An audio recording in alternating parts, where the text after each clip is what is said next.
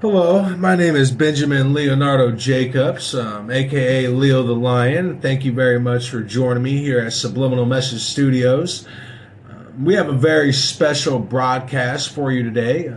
We're going to be digging back into history to inform the American public on where gun control actually comes from, how it got its start. Well, I guess we're not going to go that far back in time. We're going to stick specifically with America, and we're going to try to inform the American public on where gun reform actually comes from, where gun control actually comes from, and the racial roots it has, and the Roman dialectic roots it has. And what I mean by that is a lot of people don't understand that back during the Knights Templar days, if the Knights time. I'm just going to try to keep it as simple as I can.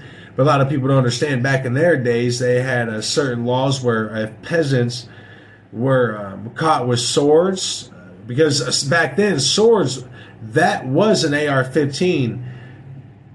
Back in the medieval days, if a peasant was caught with a sword, they would get their heads chopped off, and a lot of them would get hung, quartered, and trial. With no jury, no evidence, no nothing. Just you had a sword, you are a peasant, so you are not allowed to have a means to protect yourself.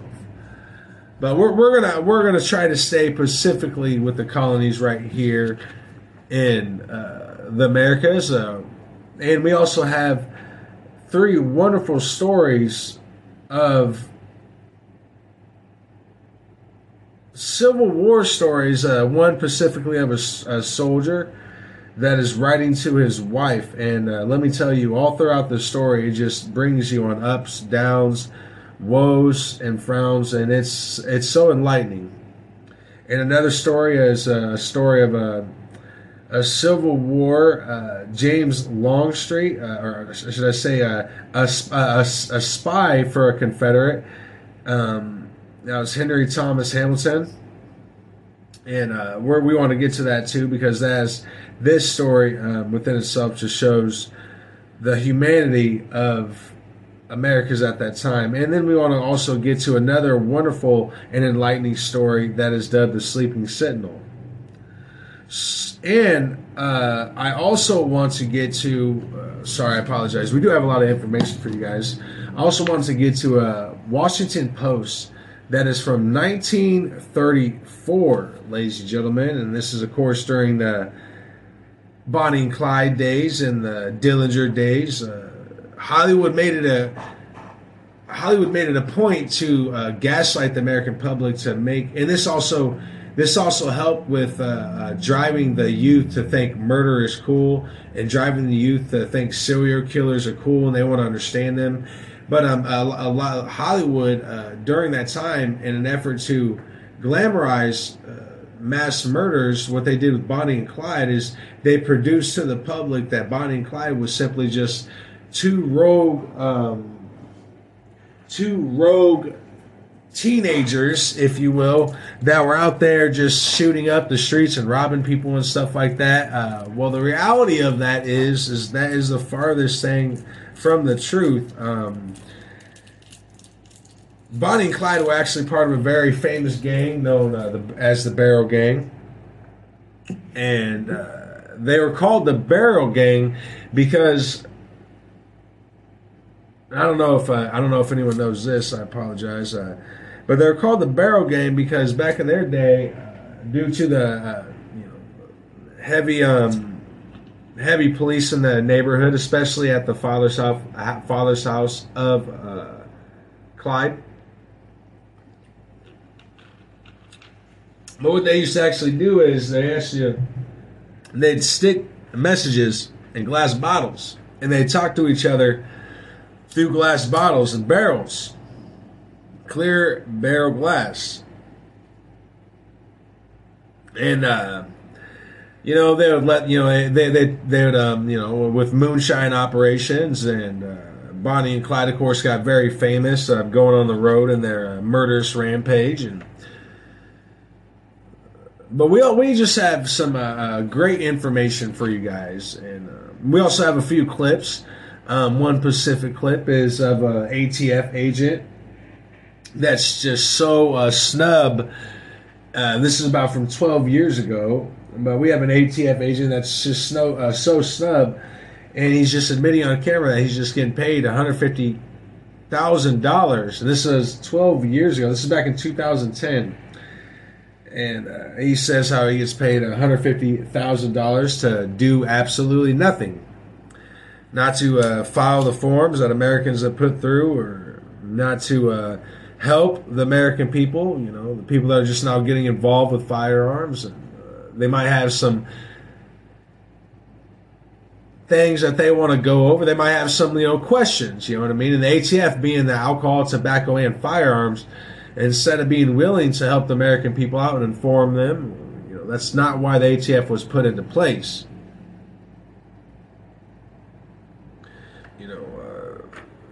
If you ask the ATF about them burning those 15 children that were still in the bunker, and then bringing a tank over the bunker specifically, because they knew the bunker was completely engulfed in flames, and they put the tank over the bunker so they couldn't get out.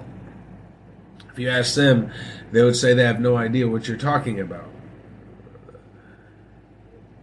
Specifically, the agent that shot the mother at Ruby Ridge while she was carrying a baby, that was the same agent that was involved in Waco, Texas as well. But we want to get to all of these things, ladies and gentlemen. But first and foremost, I want to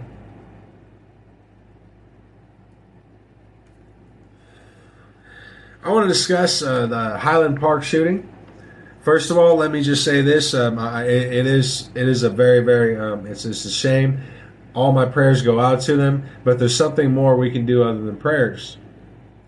And while I'm going over this subject, I also want to mention that I don't care if you're gay, straight. I don't mind about any of that.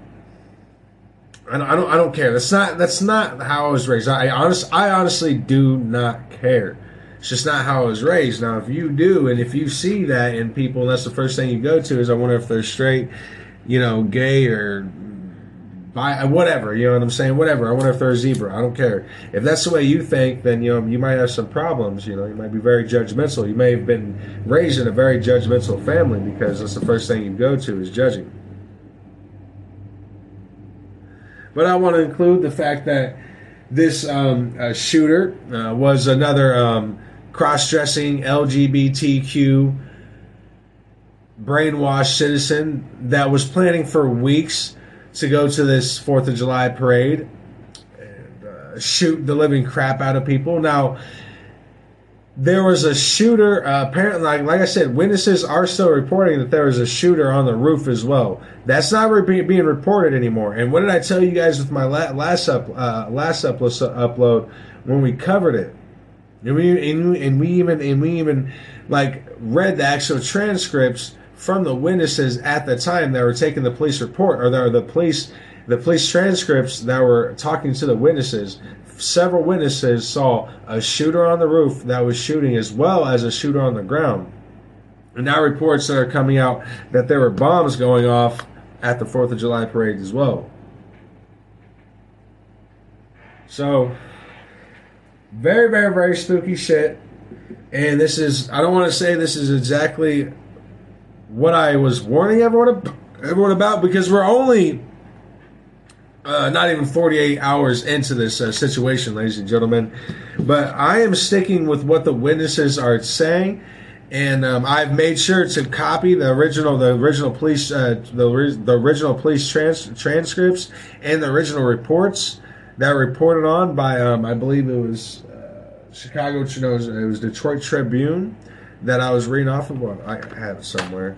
It doesn't matter, but I have the actual article that I was reading off of, the unredacted one, the one that has not been changed. I have looked at the article now, and I am not shitting you. They changed it. So once again, I know for a fact that they're changing articles. They're reporting on stuff when it's almost like when the actual reporter is sending the transcripts out to their, out to their journalists or whatever, or whoever's making the article. You know what I'm saying? I feel like that person is saying it for what it is. Like he's saying it exactly for what he's being told by the anchor and the people on the ground. And then they have, another person, you know what I'm saying, come over and look over that article and be like, okay, so you have to change this, change this, change this.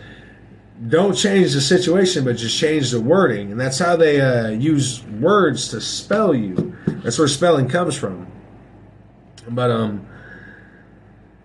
a lot of crazy stuff, guys. And you realize how the left wants to focus on the gun problem. You know what I'm saying? They just want to focus on, well, it's a gun violence issue. Well, no, it's leaving an entire generation feeling hopeless and building up their anxiety to the point where they feel like they have no release. It's about cutting off food supply and then blaring about it. And then blaring about it, and not only blathering about it, but lying about it to the public. When teenagers are going to the stores, they're not stupid. No matter if they're on the left side or on the right side. Well, I mean, let me correct myself. They might be stupid. Let me just say this. It doesn't matter on the left side or the right side. Teenagers are going to stores, and even they know something is going on. It's not rocket science to see when inflation is taking into effect. And all of this is done through the mechanism of driving a narrative that controls what people get mad about. It's literally what they do, guys. We have certain groups that specifically operate on those stance alone.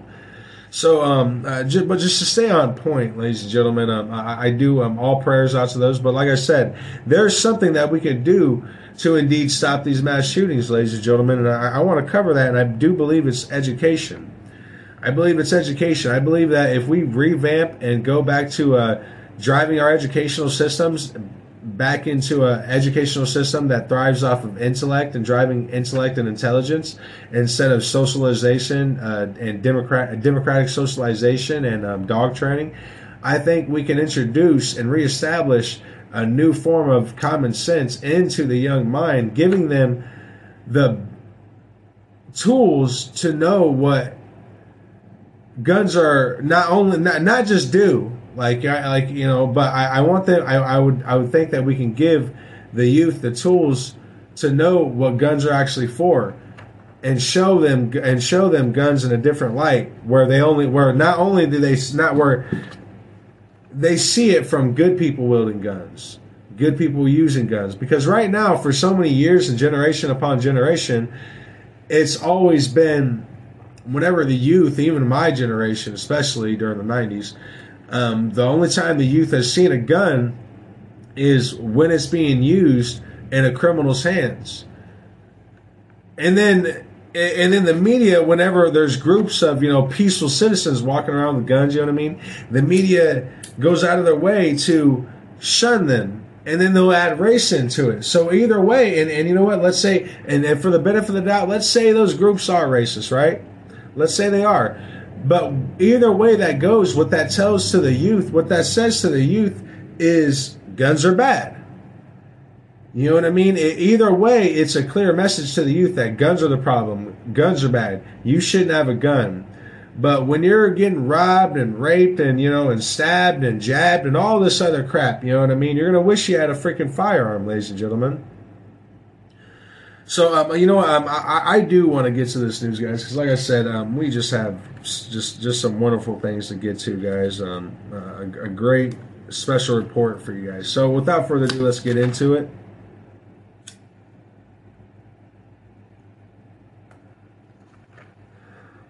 So starting off, ladies and gentlemen, is one of the first acts that was put into place by the British colonists.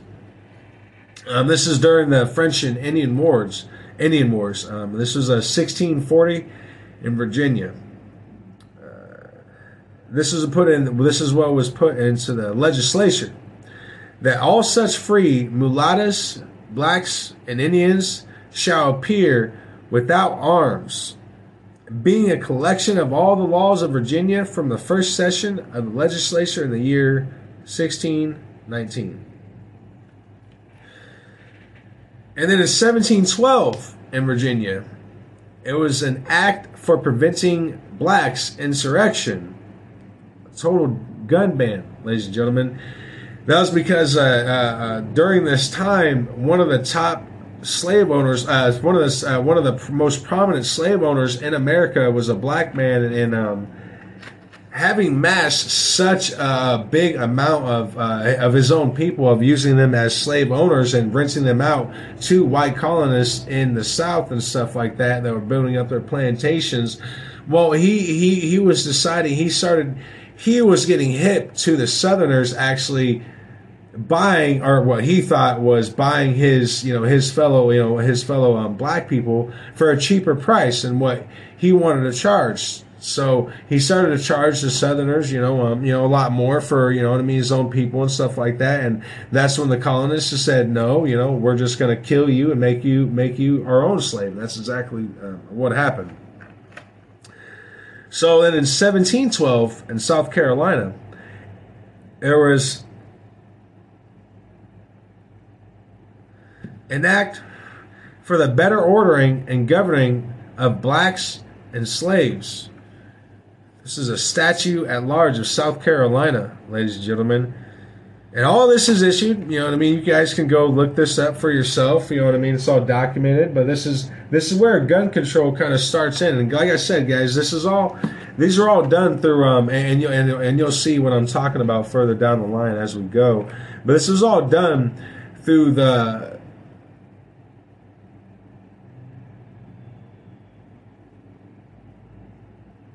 belief that this human being should not be held accountable as a citizen. And if you are poor, it was a group full of eugenic believing Southerners and eugenic believing Northerners that were pushed far north that still believed deeply in segregation. That's where we get kind of the Bolshevik reasoning from, but that still believed in segregation, but they did not believe in treating blacks as if what they called or what they believed is they felt bad. A lot of Northerners, a lot of eugenic rhinos is what we call them nowadays, but back then they were known as the eugenic Republicans. But these guys believed in peace for the black community. They felt bad for the black community, so they believed that it was their duty to control the black community, where it went, and how it moved and stuff like that. But I'm just giving you a little history, ladies and gentlemen. And then due to these acts during 1712 in Virginia and 1712 in South Carolina, that's when in 1791, that's when you had groups like the Riflemen and the No Name Men, real patriots of America that pushed for the Second Amendment. And of course, the Second Amendment reads like this: a well-regulated militia being necessary to the security of a free state, and the right of the people to keep and bear arms shall not be infringed. It's very, very simple, very, very straight to the point. Now,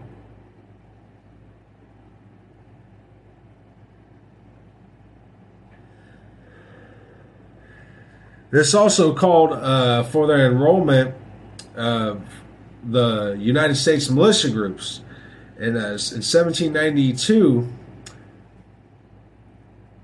the Ununiformed Militia Act of 1792, this called for the enrollment of every free, able-bodied male citizen between the ages of 18 and 45 to be in the militia, and specified that every militia member was to provide himself with a musket or a firelock, bayonet, and ammunition.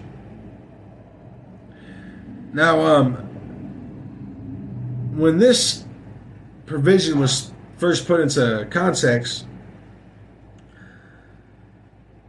we understand that a lot of things were redacted and a lot of things were changed when it was first written up. When it was first written up, this did not include anything about race. It did not include any kind of black terminology. It was not or color terminology. It was not until about a week after that, such men named as Aaron Burr and James Wilkinson and a bunch of others, ladies and gentlemen, that were all heavy Southern believers that pushed to allude and to put blacks, eluding blacks being part of the well-regulated militia. And that was soon changed further down the line. And we're going to get to that as well because, great men such as the Know-Nothing Men and the riflemen that were in the middle parts of America, specifically right here in the state of Nebraska, decided enough is enough, and we are not talking about this. We want action. So, and this, which brings me to my next point is 1806 in Louisiana. Governor James Wilkinson is key partners in the Burr conspiracy. Aaron Burr pushed President Jefferson to appoint Wilkinson as governor during the Louisiana Purchase in 1805. And if you don't know anything about the Louisiana Purchase and how significant that is, especially when it comes to Nebraska, then I'd advise you to look that up for yourself. Now, Aaron Burr, he was the man who famously shot Alex Hamilton, but that's exactly what the mainstream education wants you to focus on. The most important thing that Aaron Burr did was he was the original founder of the KKK, along with Democratic State Senator Bayard. And it was great men like Lewis Murrell that fought the KKK in the White League throughout the years of 1870 and the early years of 1890 and continued to expose the corruption in that state where the Supreme Court justices were highly democratic and highly involved into these secret societies such as the KKK, which back then operated secretly, and the White League, which operated even more secretly. But we'll get into all those, ladies and gentlemen, especially with Aaron Burr. Ladies, if you want to look up Aaron Burr, then go ahead and look up the Burr conspiracy, and you'll see notations where they say no one knows if Aaron Burr had 40 men or 7,000 men. A lot of reports came in saying that he had over 7,000 men. Well, those reports, well, indeed, maybe not 7,000, but those reports were around there. And like I said, Aaron Burr was the original founder of the KKK. He was the original founder of what would become the KKK. It's kind of where they set up the Southern Army. But just look that up, ladies and gentlemen, and it's a great story to look into. But let's get back into it. So, 1819 in South Carolina, there was the Act of December 18th in 1819 that prohibited slaves outside the company of whites or without written permission from their master from using or carrying firearms unless they were hunting or guarding the master's plantation. So this is one of the, these type of laws come from the Roman dialect, from the Roman dialect of Prelude. Like this all comes from there, from these type of old laws that were put into place to subjugate and to minimalize any kind of insurrections, I guess is what they would call them, but any kind of revolutions from poor people. So they introduced laws like this. You know what I mean? This is where a lot of these, a lot of the Southerners were getting their ideas from. You know what I mean? They were getting them from the British. It's a well-known fact that the Southerners were in discussions with the Queen of Britain at the time, during the Civil War, especially, is specifically what I'm talking about, where Great Britain was once again caught trying to take back, or at least take back half of America. And lo and behold, I do believe they did through infiltration. Now in 1825, in Florida, an act to govern patrols, 1825 Acts of Florida, Section 8 provided that white citizens patrol shall enter all black houses, suspected places, and search for arms and other offensive or improper weapons, and may lawfully seize and take away all such arms, weapons, and ammunition. Section 9 provided that a slave might carry a firearm under this statute either by means of weekly renewable license or if in the presence of their master. Now, that legislation was put into effect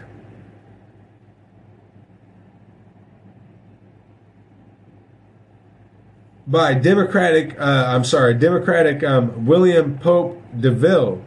He was Florida's first civilian governor, and 5 years later, he was elected Grand Master of the Grand Lodge of Florida's Freemason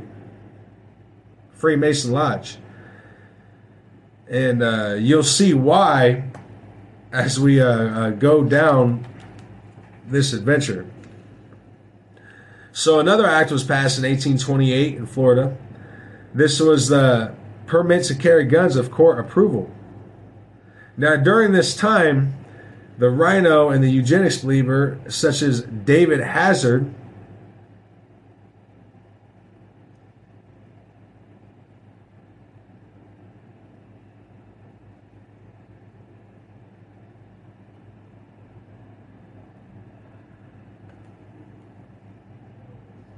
put in this implementation. Now, Florida went back and forth on the question of licenses for free blacks. Twice in 1828, Florida enacted provisions providing for free blacks to carry and use firearms upon obtaining a license from a justice of the peace. But what would happen is they would go to these sheriffs, or the cops. They'd go to the sheriffs, they'd go to the judges, and they'd ask for a permit, and the judges, believing in segregation at the time, deeply in the South, but it was really pushed. The gun permit idea was really pushed through by a Democratic man named William M. McCarty. Now he later sided with the Confederates when the Civil War broke out. He was one of the first ones that started bringing up the idea of issuing gun permits to the slaves. And like I said, he got that from the Roman Draconian dialect from ancient Rome, where once again knights used to cut off peasants' heads if they were ever caught with a sword. Because at that time, swords were basically their form of AR-15. That's what a sword was back in the medieval days. It was an AR-15. Not physically, I probably should go into detail about that.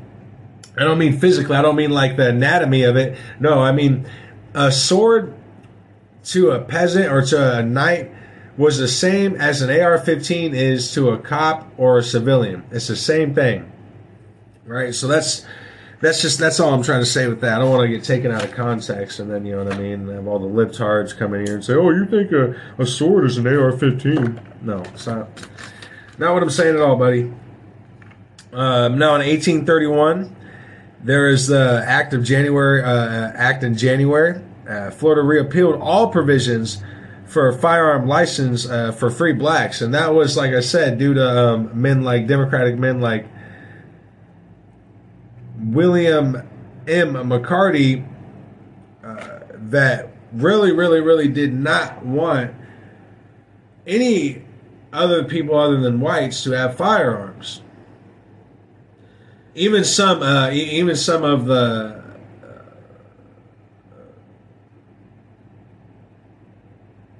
French civilians.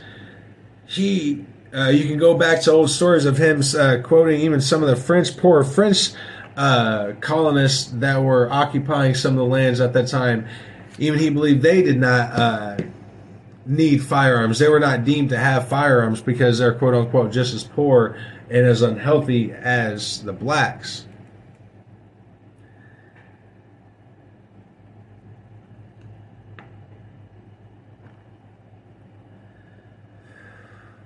Now, in 1831, in Delaware, there was permit to carry if the court's approval.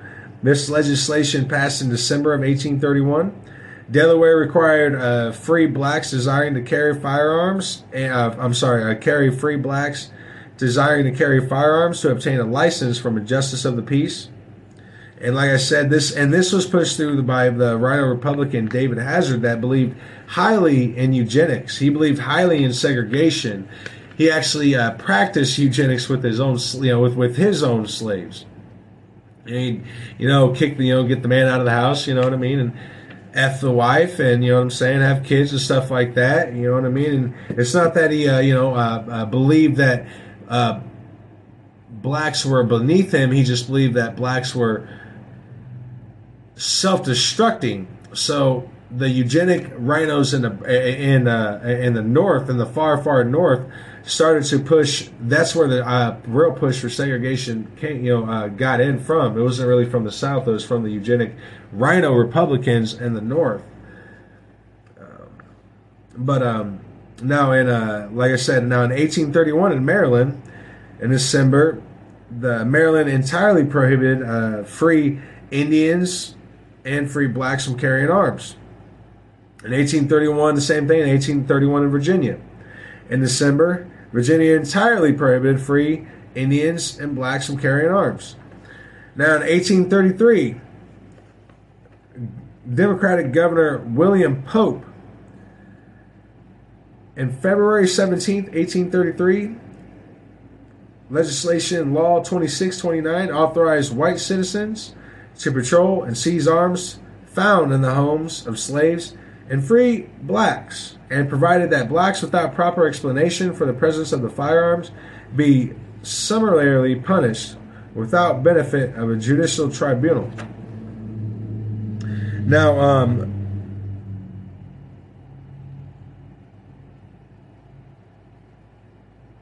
William Pope DeVille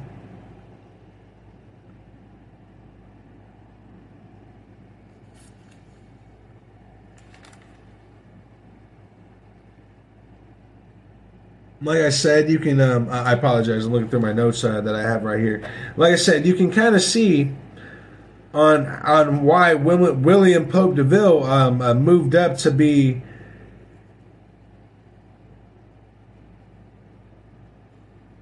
Grand Master, Master of the Grand Lodge in Florida, is because he was pushing through laws such as this, guys. Now, in 1833 in Georgia, they declared that it shall not be lawful for any free person of color in this state to own, use, or carry firearms in any description or whatever. Now, in 1840, complete gun ban for sales, an act of February 24th, 1840, made sales or delivery of firearms to slaves completely forbidden. And I also want to include the reason, if you're wondering, well, why do they keep on issuing, different laws that say the same thing on gun permits, on, delivery sales to, slaves or people that they deem slaves? Well, it's because at the time, groups like the Sons of Liberty and the Northern Riflemen were smuggling firearms to the slaves in the South. So in an effort to combat that, same thing they do nowadays, by the way, in an effort to combat that, they put in laws to make it completely illegal for any other colonists coming from the north, where if they had a large amount of guns, well, now they made it illegal if they cross, southern lines at the time, they can just strip all those firearms. It doesn't matter if it's a white man or not. They would take all the firearms from them in an act to supposedly prevent them from giving them to the slaves in the South. So thanks to groups like Sons of Liberty and the Northern Riflemen, and these are all those, crazy right-wing groups that they tell you are racist, but they don't want to tell you the actual history of why they're going after these groups so much. And as soon as you actually really, really do start reading into history, you come to find out, wow. You talk about some true heroism. You talk about some real brainwashing that we've been under. You know what I mean? Most of these laws, most of these things, I guarantee most of you have no idea about. And why these laws were being introduced, why they kept on repealing these laws, why they kept on re-establishing these laws into their system is because of these groups like Sons of Liberty, the Northern Riflemen, which became the NRA.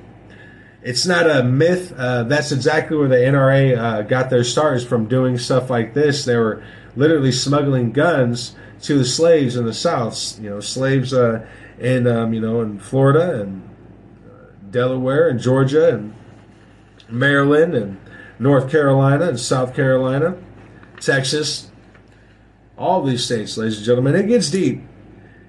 It gets very, very deep, and it's because of great men that were part of freedom, of loving freedom communities that wanted every race to be free, to have a firearm, to protect themselves, to be independent,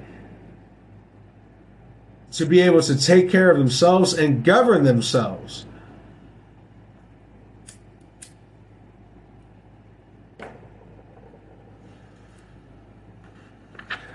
So moving forward, ladies and gentlemen, because like I said, we do have a lot to get to. Probably have a couple hours of getting to all this information with the clips that we have and with the stories that we want to read through, guys. Because like I said, all this is very, very important.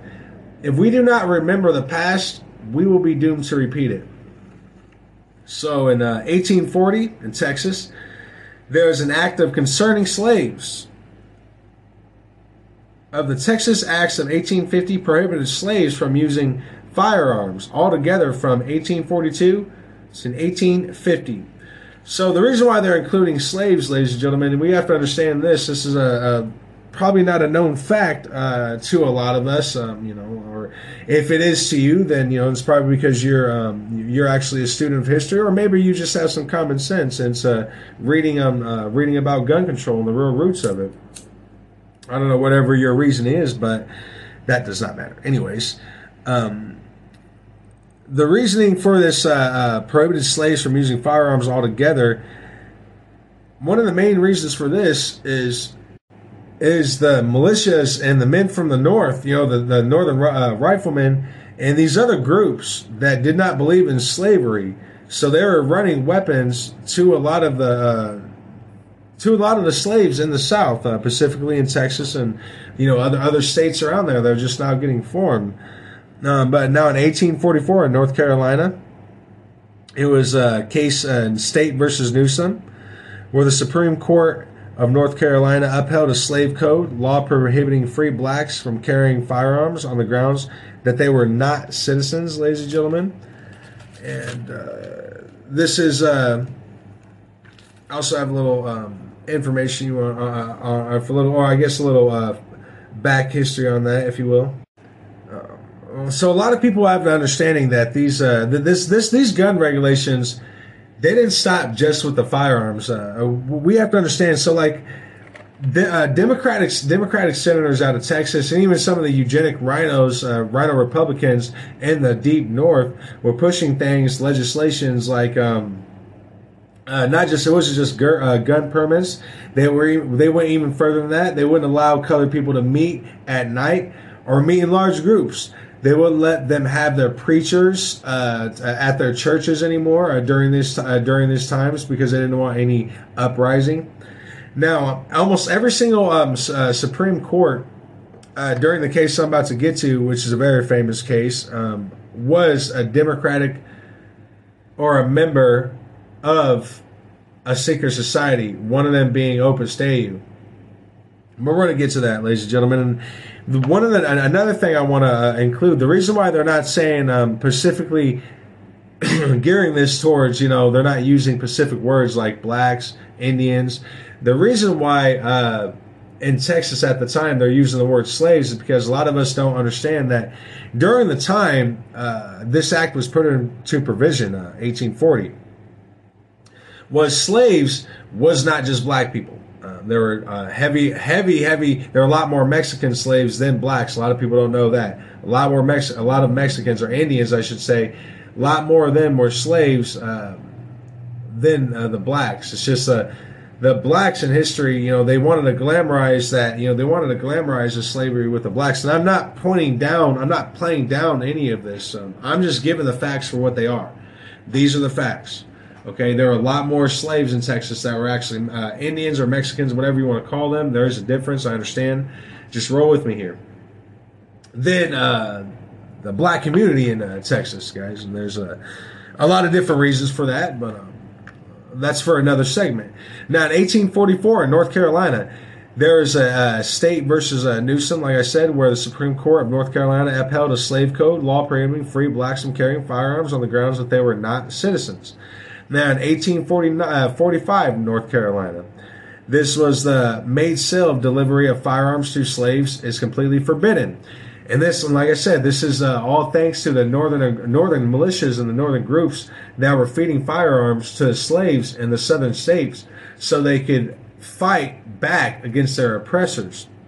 And this is also all building up, and you're also going to see this all build up to the famous case of Dred Scott versus Sanford, ladies and gentlemen. We're going to build up to that, guys, and we have a little information on that too as well. A lot of, like I said, details matter when we're getting into this.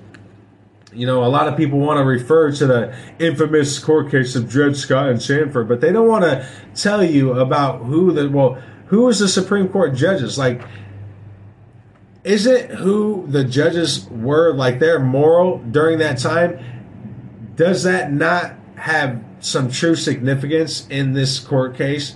I mean, if you have a bunch of white slave owners during Dred versus Scott, and they deem something, shouldn't that really say heavy amounts to the ideologies that were in the South and the ideologies that the northern militias and the northern groups were trying to bring in?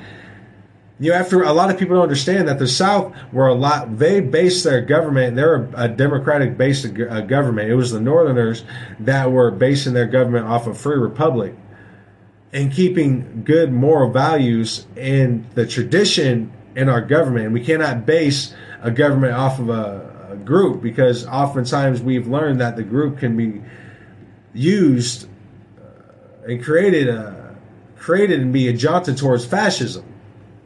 And we see that heavy amounts right now.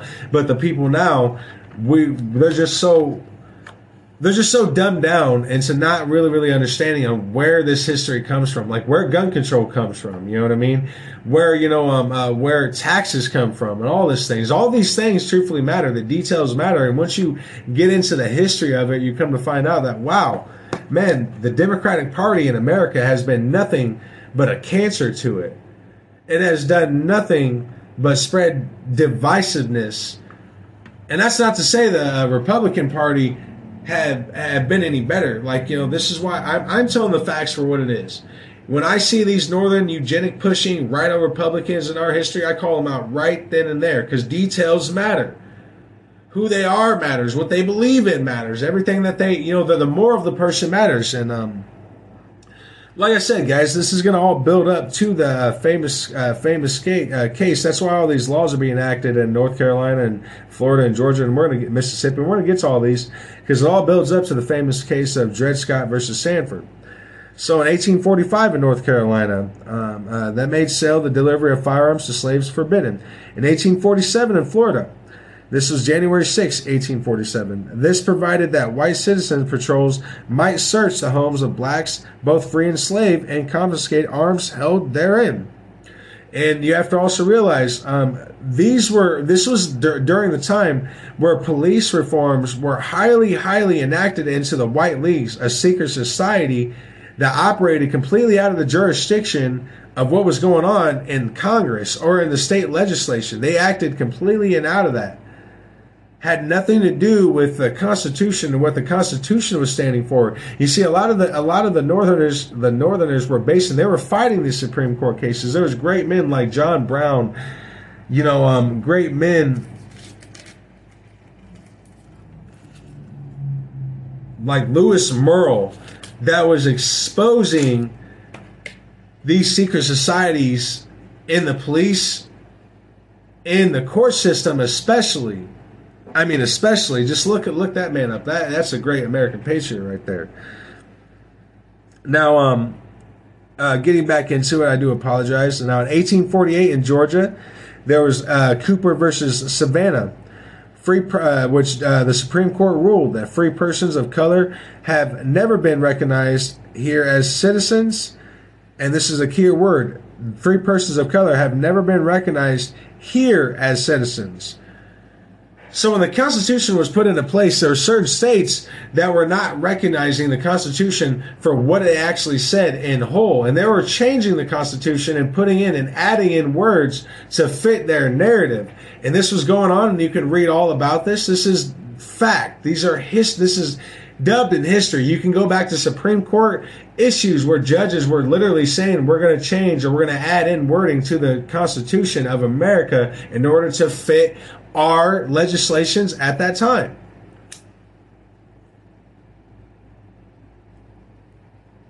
Which then in turn makes you think, well, which makes you think, well, damn, everything that's going on, you know what I mean, with the changing of definitions, with the changing of legislation, everything that's going on, ladies and gentlemen, this has all been done before. And this is exactly why we need to remember history, because if we are not remembering history, then we are sure as hell doomed to repeat it.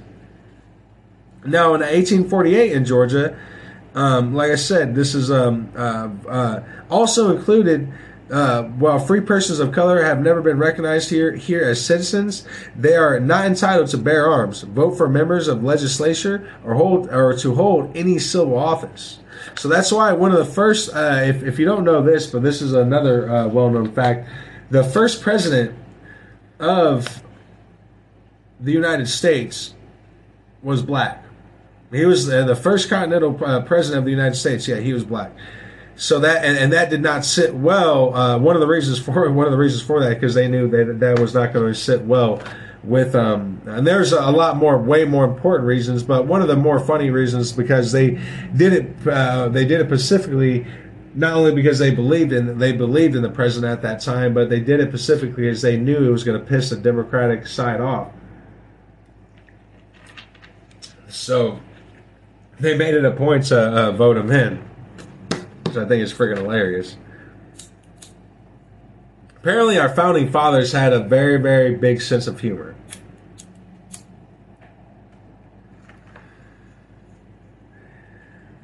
Now, in 1852, in Mississippi, an act on March 15th, 1852, this forbid ownership of firearms by both free blacks and slaves.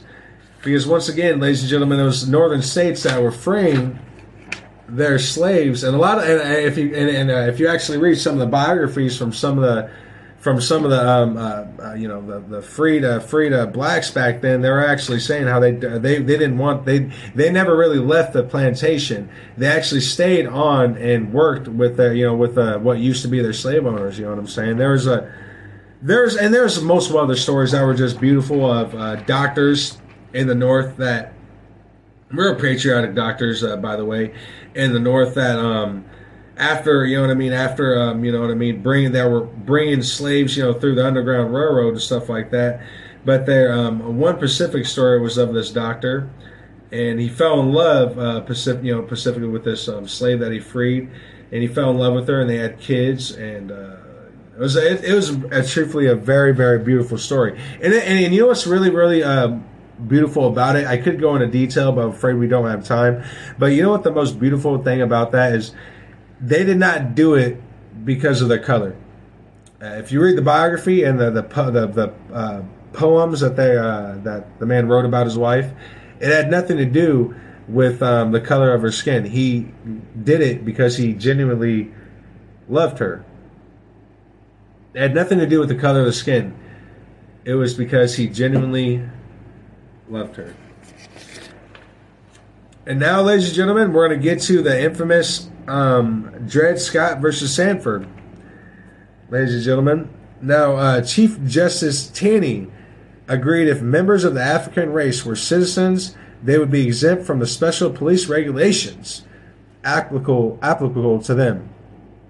It would give to persons of the black race full liberty of speech, to hold public meetings upon political affairs, and to keep and carry arms wherever they want. U.S. Supreme Court held that descendants of Africans who were imported into this country and sold as slaves were not included nor intended to be included under the word citizens in the Constitution, whether emancipated or not, and remain without rights or privileges except such as those which the government might grant them, thereby upholding slavery. Also held that they did not become free until the Civil War started. And we're going to get to that too, ladies and gentlemen. We are going to get to that too. And once again, like this is, and like in their own writing, you can see how the Southerners, the Supreme Court Southerners the Supreme Court judges were changing and altering the wording in the U.S. Constitution, and what was really what was originally transcribed in the United States Constitution. Because in the original United States Constitution, it never included race. There was not. It said free person. It never included. With especially when it talked about a well-regulated militia, the wording and the adding of only white men can join the militia was added in by the Southern judges and by a lot of Southern lawyers that wanted to add in. So they put in courts, and they packed courts, and they put in provisions, and they passed legislation enabling them to add wording into the United States Constitution. And it was all done illegally. You have to understand that northern states, they were telling them, you guys cannot change or add stuff into the Constitution without going through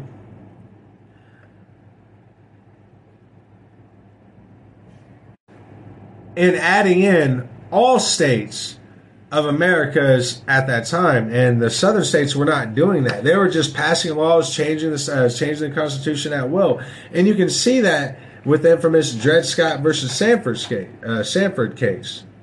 And to give you guys a little history on Roger B. Taney, I want to include this, guys, because this is very, very significant. Roger B. Taney, and almost every single one of the Supreme Court judges were in some form of a secret society, or they were, they're a Democrat that believed in true racism, not prejudice. You have to realize that these guys weren't prejudiced; they were racist. They were honest. They were not prejudiced. They were the definition of racist. Like, if they see a black person walking with, down the street without, a white man next to them, they will go and arrest them, beat them, kill them right in front of everyone, and no one is going to say anything. That's the true definition of racism. Not this fake, generic form of racism that we see nowadays, where all the white people are just looking for a reason to be social justice warriors. Oh, you say something racist? I just said I like my freaking cheeseburger with no cheese, and I like it burnt to black. I don't know, you know what I mean? But like, they're just looking for a reason to be a social justice warrior, you know what I mean? Which is just a fake form of it's just people being ignorant and being prejudiced, you know what I mean? But these people were true racists. Now, Roger B. Taney was one of the first on the Supreme Court from the Roman Catholic Church to hold office, ladies and gentlemen.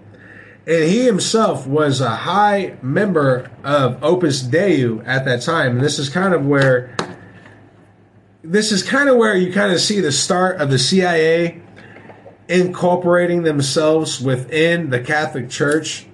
Was kind of like, this is kind of where we saw a glimpse of it. I'm not going to say this is where it all started, but this is kind of where we caught a glimpse of it. And the CIA was nowhere near started at that time of Dred versus Scott. I'm simply saying this is where we kind of see the correlation between what would become the CIA and the Roman Catholic Church was from one of the first Supreme Court judges to ever hold office. And he was part of the Opus Dei and part of the Roman Catholic Church, while at the same time of holding office, which is completely illegal. But that's how the Southern Democrats work. That's how the Democrats even in the North work. That's why in the North you'd always hear stories of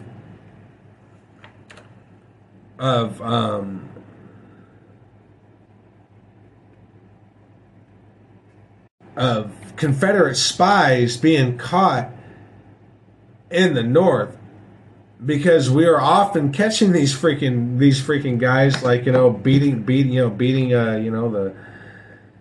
little black boy at their stall or something like that. We'd often catch them, doing atrocious things, and then they do a search of their house, and then lo and behold, oh crap, you know what I'm saying?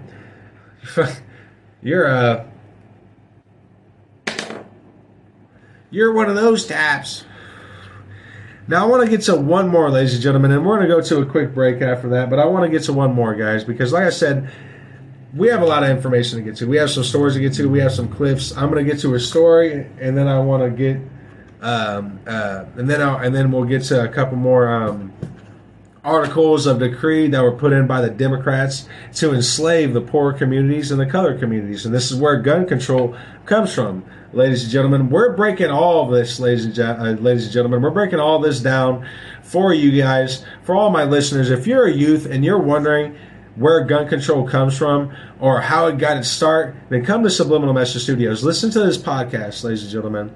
Listen to this podcast. This is very, very important. And everything that I'm saying, you can go find out for yourself. You can go on Google, type it. Let me go on. You type it all in. You know what I'm saying? Try to fact check me, and you're going to find out that nothing I am saying is true. And I'm going to go all the way up to about 1995, ladies and gentlemen. So don't think I'm just going to stick with the Democrats from the Civil War or the 1600, 1700, or I'm going to show you guys the correlations of the Democrats back then and how they became the Democrats now. It's like I said, if we are going to ignore history, then we will be doomed to repeat it, guys. So let's go to that quick break, guys, and then we will be right back.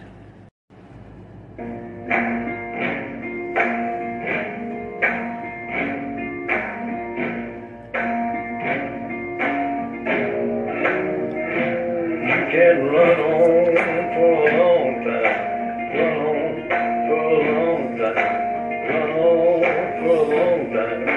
Sooner or later, God cut you down. Sooner or later, God cut you down. Go tell that long-tongued liar. Go and tell that midnight rider. Welcome back to Subliminal Message Studios. My name is Benjamin Leonardo Jacobs. And we were going over the real history of gun control in America. And we're also going over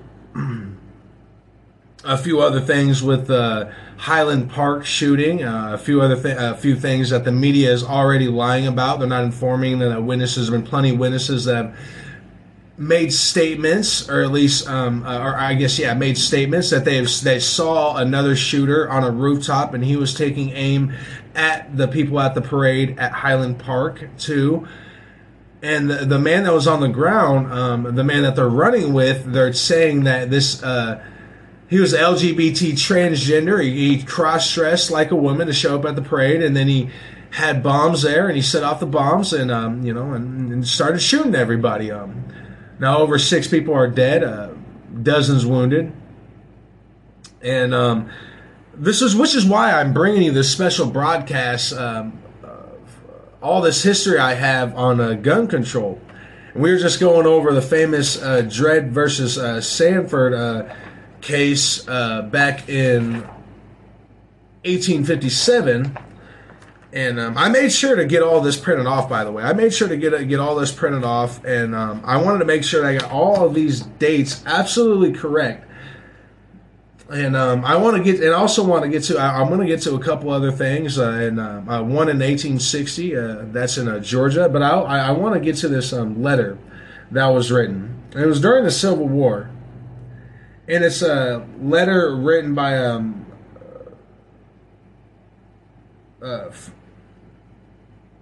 soldier that was fighting the Southerners. This is a letter he wrote to his wife. It reads like this. This is July the 14th, 1861. The letter reads like this. My very dear Sarah, the indications are very strong that we shall move in a few days, perhaps tomorrow. Least I should not be able to write you again. I feel impelled to write you lines that may fall under your eyes when I shall be no more. Our movement may be one of a few days' duration and full of pleasure, and it may be one of severe conflict and death to me. Not my will, but thine, O God, be done. If it is necessary that I should fall on the battlefield for my country, I am ready. I have no misgivings about or lack of confidence in. The cause in which I am engaged, and my courage does not halt or falter. I know how strongly American civilization now leans upon the triumphant of the government, and how great a debt we owe to those who went before us through the blood and suffering at the Revolution. And I am willing, perfectly willing, to lay down all my joys in this life, to help maintain this government, and to pay that debt. But my dear wife, when I know that my own joys I lay down nearly all of yours, and replace them in this life with cares and sorrows, when after having eaten for long years the bitter fruit of orphanage myself, I must offer as their only sustenance to my dear little children, it is weak or dishonorable, while the banner of my purpose floats calmly and proudly in the breeze, that my unbounded love for you, my darling wife and children, should struggle and fierce through useless contests with my love of country. Sarah, my love for you is deathless.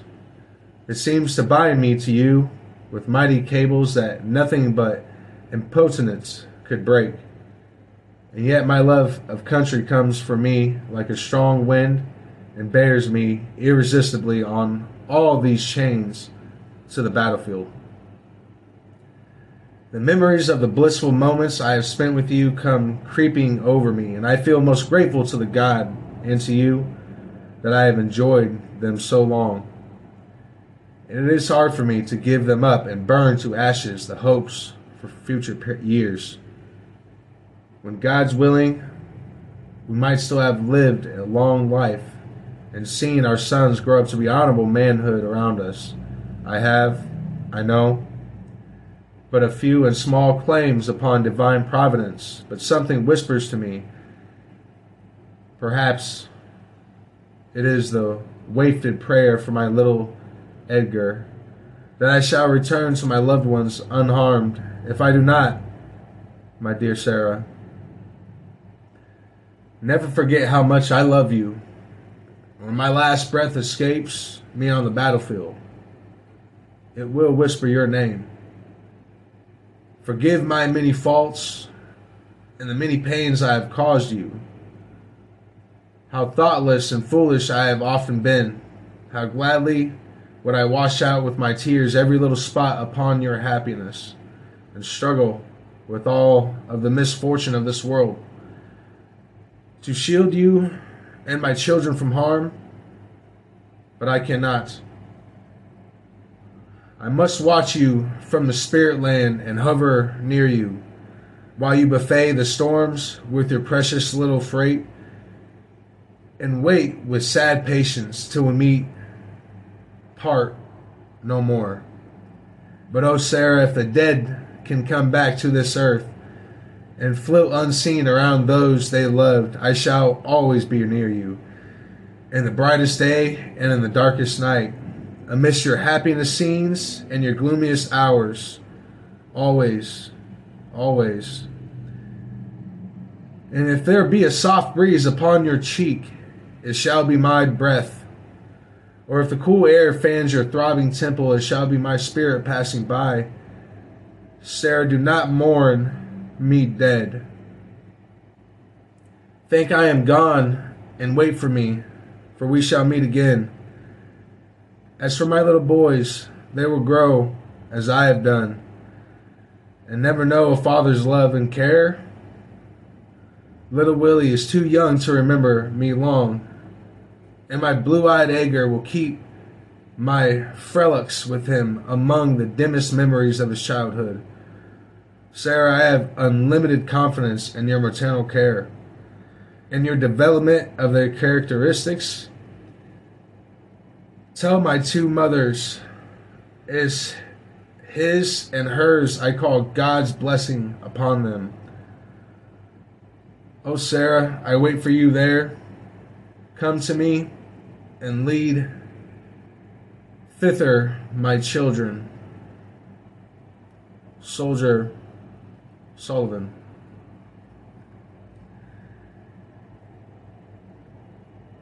What an honestly great poet, ladies and gentlemen. And these are the type of men that fought and died for the right for the poor, no matter your color or creed, to keep and bear arms. And look what we have come to now.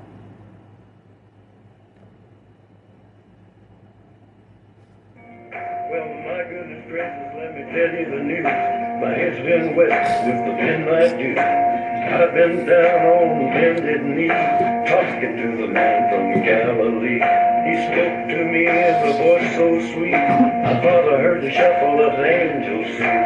He called my name and my heart stood still, when he said, John, go do my will. Don't tell that long-tongued liar, go and tell that midnight rider, for the rambler, the gambler, the backbiter, tell him that God's gonna cut us down, tell him that God's gonna cut us down. So, ladies and gentlemen, getting back into it, in 1860 was the acts for bid sales of delivery of firearms to slaves. And then, of course, in 1861, because of the because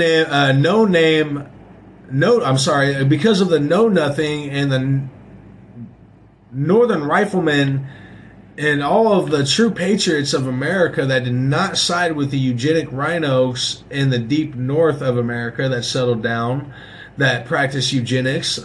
No, these were men that actually believed in the free spirit of the human soul, and every man is created under their endowed creator. And on 1861, the Civil War did indeed kick off. Now, in 1861, on December 17th, 1861, in Florida, this law provided once again that white citizens patrol might search the homes of blacks, both free and slave, and confiscate arms held therein in an effort to dismantle the black family. And they also, and a lot of people don't know this, it's not like they was just subjugated strictly to the black family at that time. They went heavily after the Indian family and completely just genociding them because they could not break their souls. So I just want to say that, everyone gets caught on thinking that, the black, I'm not saying the blacks didn't have it bad. I'm certainly not saying that, but everyone just gets, caught up on the point. The gaslighting, it's because they don't know real history, but the gaslighting of it and once they really get into it, they come to find out, holy crap, they completely genocided the Native American population. Maybe we should focus just a little more about supposedly equity, Joe Biden, on them. But so Florida put in this act due directly because of the Northern Riflemen. By the way, directly because of them, they were infiltrating deep within their lines and actually freeing a lot of the slaves. And this is right around the time where you see other things come up. Other groups form up where they're freeing slaves out of the southern states, like the Underground Railroad and stuff like that. You know what I mean? But this is where all these groups really started to take a hold. The Underground Railroad was just something that got famous. There are many other groups that are well more famous than that. It's just they choose to make the most progressively racist, which I don't know if you know that, but yeah, she was. She herself believed in some form of black eugenics. That's because of who her teacher was after it was all said and done. But in 1863, now there was the Emancipation Proclamation, where President Lincoln issued a proclamation that was freeing all slaves in areas still in rebellion. Now, I also want to include this. So President Lincoln issuing the Emancipation Proclamation wasn't something that was like, like starstruck. Like, it wasn't like, how am I going to say this? It wasn't something that the northern states and the southern states did not already see coming. There are already different senators, northern Republicans, that weren't rhinos, that were pushing this types of ideas in the the deep northern Republicans that were practicing eugenics, which is basically another form of racism. Actually, it's more of the devil form of racism. But the northern Republicans, they believe very heavily in segregation, which is why, like I said, guys, listen. Subliminal Message Studios is not about right or left. We are truth tellers. We are seekers of history, and we always remember it, so we are never doomed to repeat our past. And I want to get to another story real quick, if I may. And this is of Henry Thomas Jefferson. He was a spy for the Confederate, ladies and gentlemen. So the story goes like this. Captain Peril Hatchroy stood at the advanced post of his picketed guard, talking in low tones with the sentinel. This post was on a turnpike which bisected the captain's camp. A half-mile in rear through the camp was not in sight from at that point. The officer apparently was giving the soldiers certain instructions, was perhaps merely inquiring if all were quiet in the front. As the two stood talking to a man approached them from the direction of the camp, carelessly whistling, and was promptly halted by the soldier. He was evidently a civilian, a tall person, coarsely clad in the home, mud stuff of yellow-gray called butternut, which was men's only wear in the later days of the Confederacy. On his head was a slouched felt hat, once white, from beneath which hung masses of uneven hair, seemingly inadequate with either scissors or comb. The man's face was rather striking, a broad forehead, high nose, and thin cheeks, the mouth invisible and the far dark beard, which deemed as neglected in the hair. The eyes were large, and the head and the steadiness and fixture of attention was so frequently marked in considering intelligence, and will not easily turn from its purpose. So say those who pagoramists who have that kind of eyes. On this whole, this was a man of whom would likely to observe and be observed by. He carried a walking stick freshly cut from forest, and his Allen cowskin boots were white with the dust. Now, show your paws, said the Federal soldier, a trifle more imperiously perhaps than he would have thought necessary if he had not been under the eye of his commander, who, with folded arms, looked on from the roadside. Lewd, you recollect me, General, said the wayfarer tranquilly.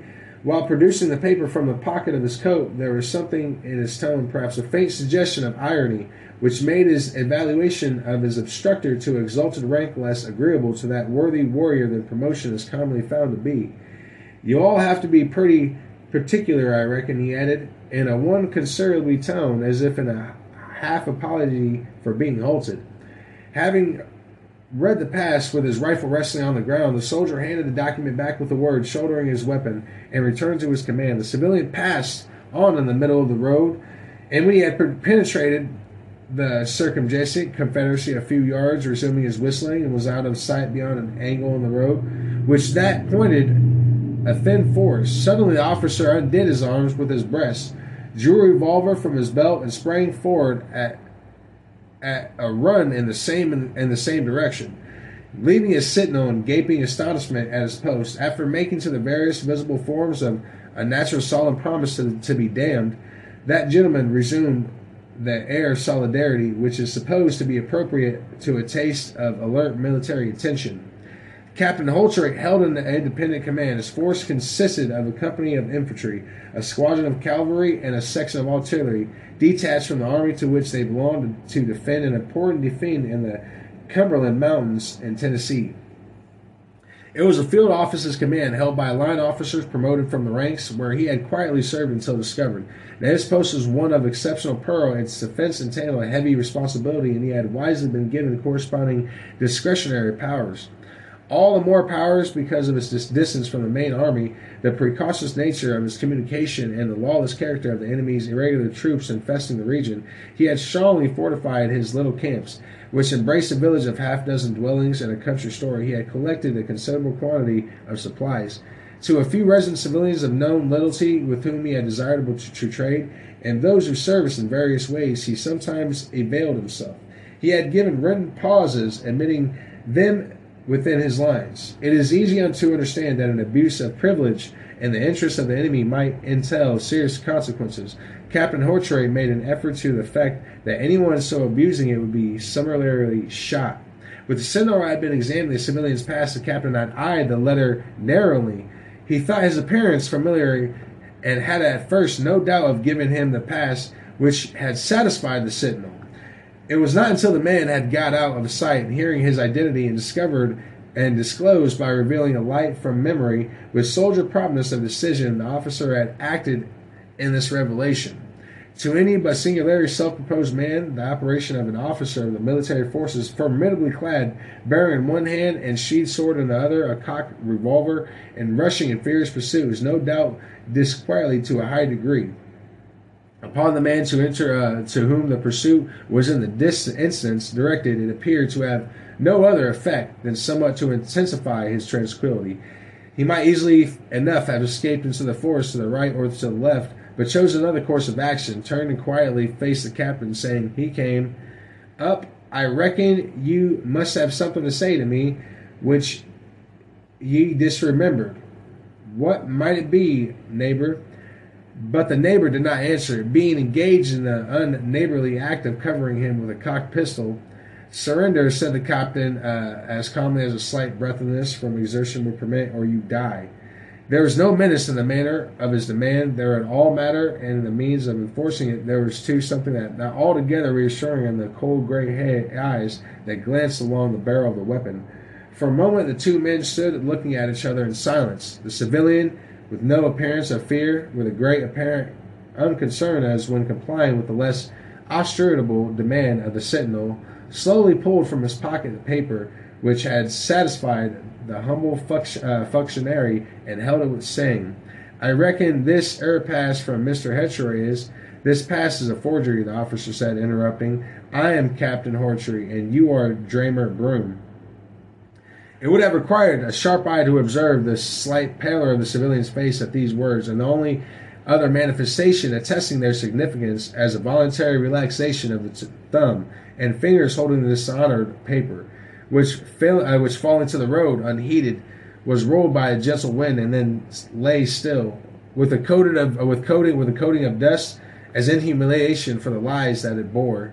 A moment Later, the civilian, still looking unmoved into the barrel of the pistol, said, "Yes, I am Dramer Brune, a Confederate spy, and your prisoner. I have on my own person, as you will soon discover, a plan of your fort and its armament, a statement of the distribution of your men and their number, a map of the approaches, showing the positions of all your outposts. My life is fairly yours, but if you wish is to take it more formal way than by your own hand, if you are willing to spare me the dignity of marching into the camp at the muzzle of your pistol, I promise you that I will neither resist, escape, nor remonstrate, but will submit to whatever penalty may be imposed." The officer loaded his pistol, uncocked it, and thrust it into his place in his belt. Brune advanced a step, extended his right hand. "It is in that hand of a traitor and a spy," said the officer coldly, and did not make it. The other bowed. Come, said the captain. "Let us go to the camp. You shall not die until tomorrow morning." He turned his back upon his prisoner, and these two enigmatic men retraced their steps and soon passed the sentinel, who expressed his general sense of things by a needless and exaggerated salute to his commander. Now, early on the morning after these events, two men, captor and captive, sat in the tent of the former.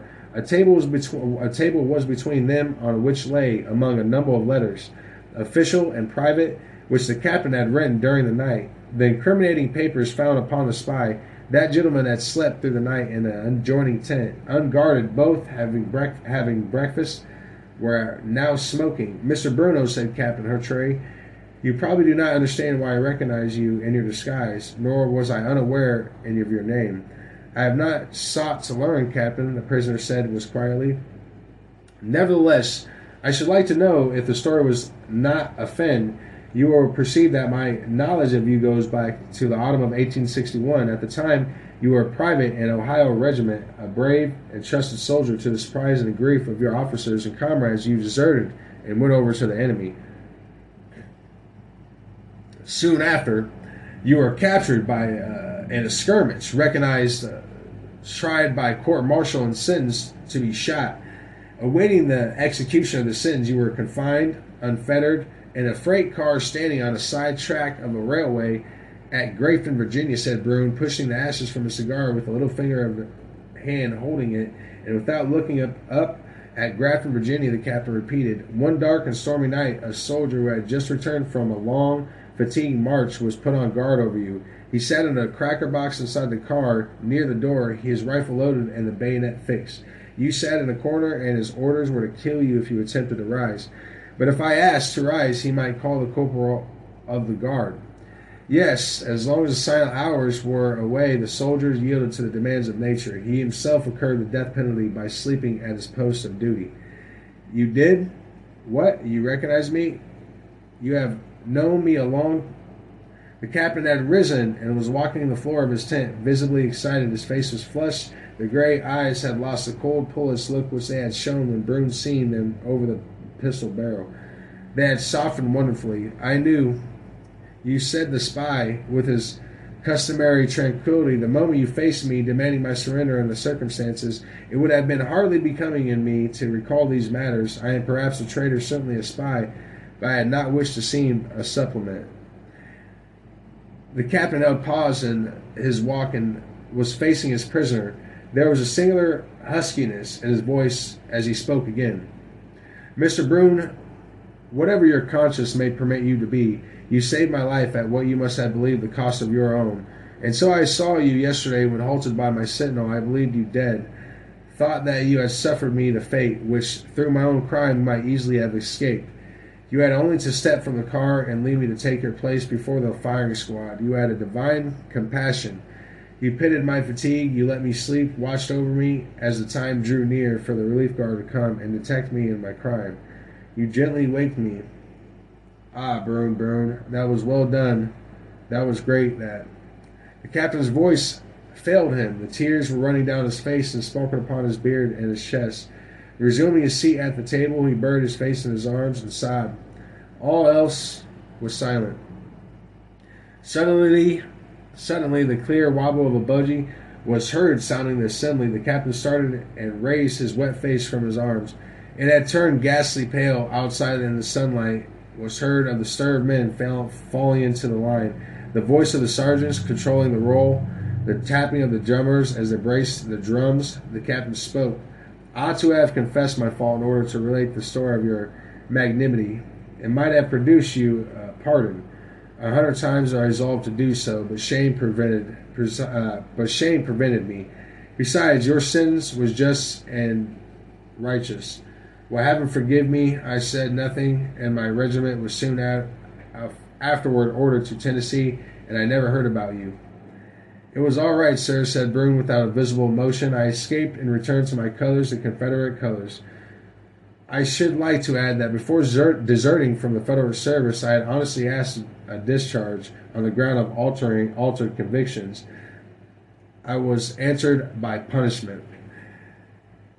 But if I had suffered the penalty of my crime, if you had not generously given me that life I accepted without gratitude, you would have never again in the shadow and an immense of death. The prisoner started slacking and took of anxiety came into his face. Once would have said, too, that he was surprised at that moment of Lieutenant that Jason appeared at the opening of the tent and saluted. Captain, he said, the battalion is formed. Captain Hatcher had recovered his composure. He turned to the officer and said, Lieutenant, go to the Captain Graham and say that I direct him to assume command of this battalion and parade it outside the parade. This gentleman is a deserter and a spy. He is to be shot to death in the presence of troops. He will accompany you unbound and unguarded. While the adjutant awaited at the door, the two men inside the tent rose and exchanged ceremony bows, Bruin immediately retiring. Half an hour later, an old black cook, the only person left in camp except the commander, was so startled by the sound of a volley of musketry that he dropped the kettle that he was lifting from a fire. But for his consternation and the hissing which the contents of kettle made among the embers, he might also have heard near at hand the single pistol shot which Captain Hatcher renounced of life, which in consciousness he could no longer keep. In compliance with the terms of the note that he left for the officer, he succeeded him in command. He was buried, like the deserter and the spy, without military honors, and in the solemn shadow of the mountain, which knows no more war. The two sleep in long forgotten graves. Run on for a long time. Run on for a long time. Run on for a long time. Sooner or later, gotta cut you down. Sooner or later, gotta cut you down. Well, you may throw your rock, hide your hand. Working in the dark against your fellow man. But as sure as God made black and white, what's done in the dark will be brought to the light. You can run on for a long time. Run on for a long time. Run on for a long time. While the Civil War is going on, in southern states, there's still different black codes being introduced. Just one of them in 1865, the Mississippi Statute of 1865 prohibited blacks not in the military and not licensed so to do by the Board of Police at his or her county from keeping or carrying firearms of any kind or in any ammunition, dirk or bowie knife. Now, the same goes with in 1865 in Louisiana, where they prohibited blacks, prohibited colored blacks, Indians, whatever you want to say. They include all different races in here, excluding the German whites. Not in the military service from carrying firearms of any kind of weapons without the special permission of his employer's approval and endorsed by the nearest and most convenient chief of paroles, ladies and gentlemen. So you can literally see the correlations, and all these states all have, if they're not a democratic believe in a chief of justice or senator, governor, then it is someone that is part of a secret society that practices cultism, practices devil worship. These groups, everyone thinks like right here in Nebraska we have the offshoot of the Skull and Bone Society, and they call themselves the Innocent Society. If you go on their webpage, they literally have a devil face on there with horns, and they got two Pacific arrows across them with two tridents. I'll say that two tridents across from one another. But it's all the same thing. It's all cultism, and in these types of societies, maybe not specifically that one, but I mean, I guess at the same time, these types of societies have been operating underneath the shadows and infiltrating our private justices for a very, very long time, confusing the masses on what's going on, you know what I mean, and distorting America's history in the meantime, and literally leaving back all of the great things that we actually did. That's why most people have no idea that this is the way gun control actually is first introduced. So let's keep on going. So in 1865, that's when the Civil War ended.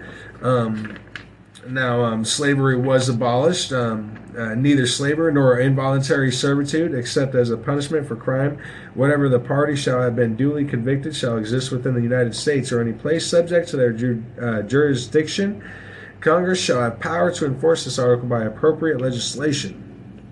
You know, one thing, and it goes, but this is also when the southern states and the Democratic states and even some of the northern states, northern Republican states, started to push laws through with black codes. But you also have to remember that's because a lot of these in the deep north with a lot of these Republicans, they weren't really Republicans; they were eugenic pushers. You know, they believed in eugenics. They believed in segregating one race, and making sure that it doesn't grow, and keeping one race because they believe that this race is superior than the next race. I'm trying to keep it as simple as I can. I guess I can go into more, but I don't really have the time. But anyways, and now after the Civil War ended, and that was May 26, 1865, Alabama, they started putting in the black codes. Now, this was done in January of 1866. This prohibited blacks to own or carry firearms or other deadly weapons, and prohibited any person to sell, give, or lend firearms or ammunition of any description whatever to any black person or colored person of that nature, ladies and gentlemen. So, right off bat, guys, it's just to say, gun control is not racist. I'm telling you right now that gun control is rooted in racism. Not only was it rooted in racism, it was more or less rooted into gun control was mainly rooted in the control of the poor people, control of the workers that drive the country, you know what I mean? And only the elites at the top, they get this idea that they're in control of, the rest of this masses. Even the people that did not study eugenics, they found themselves in the belief that they are better than people. It's all part. It's part of that group mentality. You know what I mean? Once you think you're part of this group, suddenly you start to want to act like you are part of that group. And if that group is practicing pedophilia and subjugating, the race next to them, well, then you're going to start doing the same thing. But you're going to distort your mind and you're going to make yourself believe, well, I'm not doing that. You know what I mean? Or if you say you're not doing that, you're going to make yourself believe, well, I'm doing it for the better of society and for the best for society. I'm helping you out. It's the same rhetoric that the Democrats have today. And this is exactly why, as we've been going over this, guys, you can see a lot of the tactics that were used back then. They use some of the same tactics now, only they shade it and they jade it into making it look like the Republicans are the main, are the racist ones. And that's just not simply true. The Democratic Party have been nothing but a cancer ever since their inception, and we have simply not been able to do away with them. I want to get to one more. It's a poem, and I want to get to this. This is by William Scott. He was the 3rd Vermont Infantry. Now, he was convicted for sleeping on duty in 1860. He's a sleeping sentinel. 'Twas in the sultry summertime, as war Reds red record show. When patriot armies rose to meet a fragile foe, when from the north and east and west, like the upheaving sea, swept forth Columbia's sun to make our country truly free. Within a prison's dismal walls, where shadows veiled decay, in fetters on a heap of straw a youthful soldier lay, heartbroken, hopeless, and forlorn, with short and feverish breath. He waited but the appointed hour to die in a culprit's death.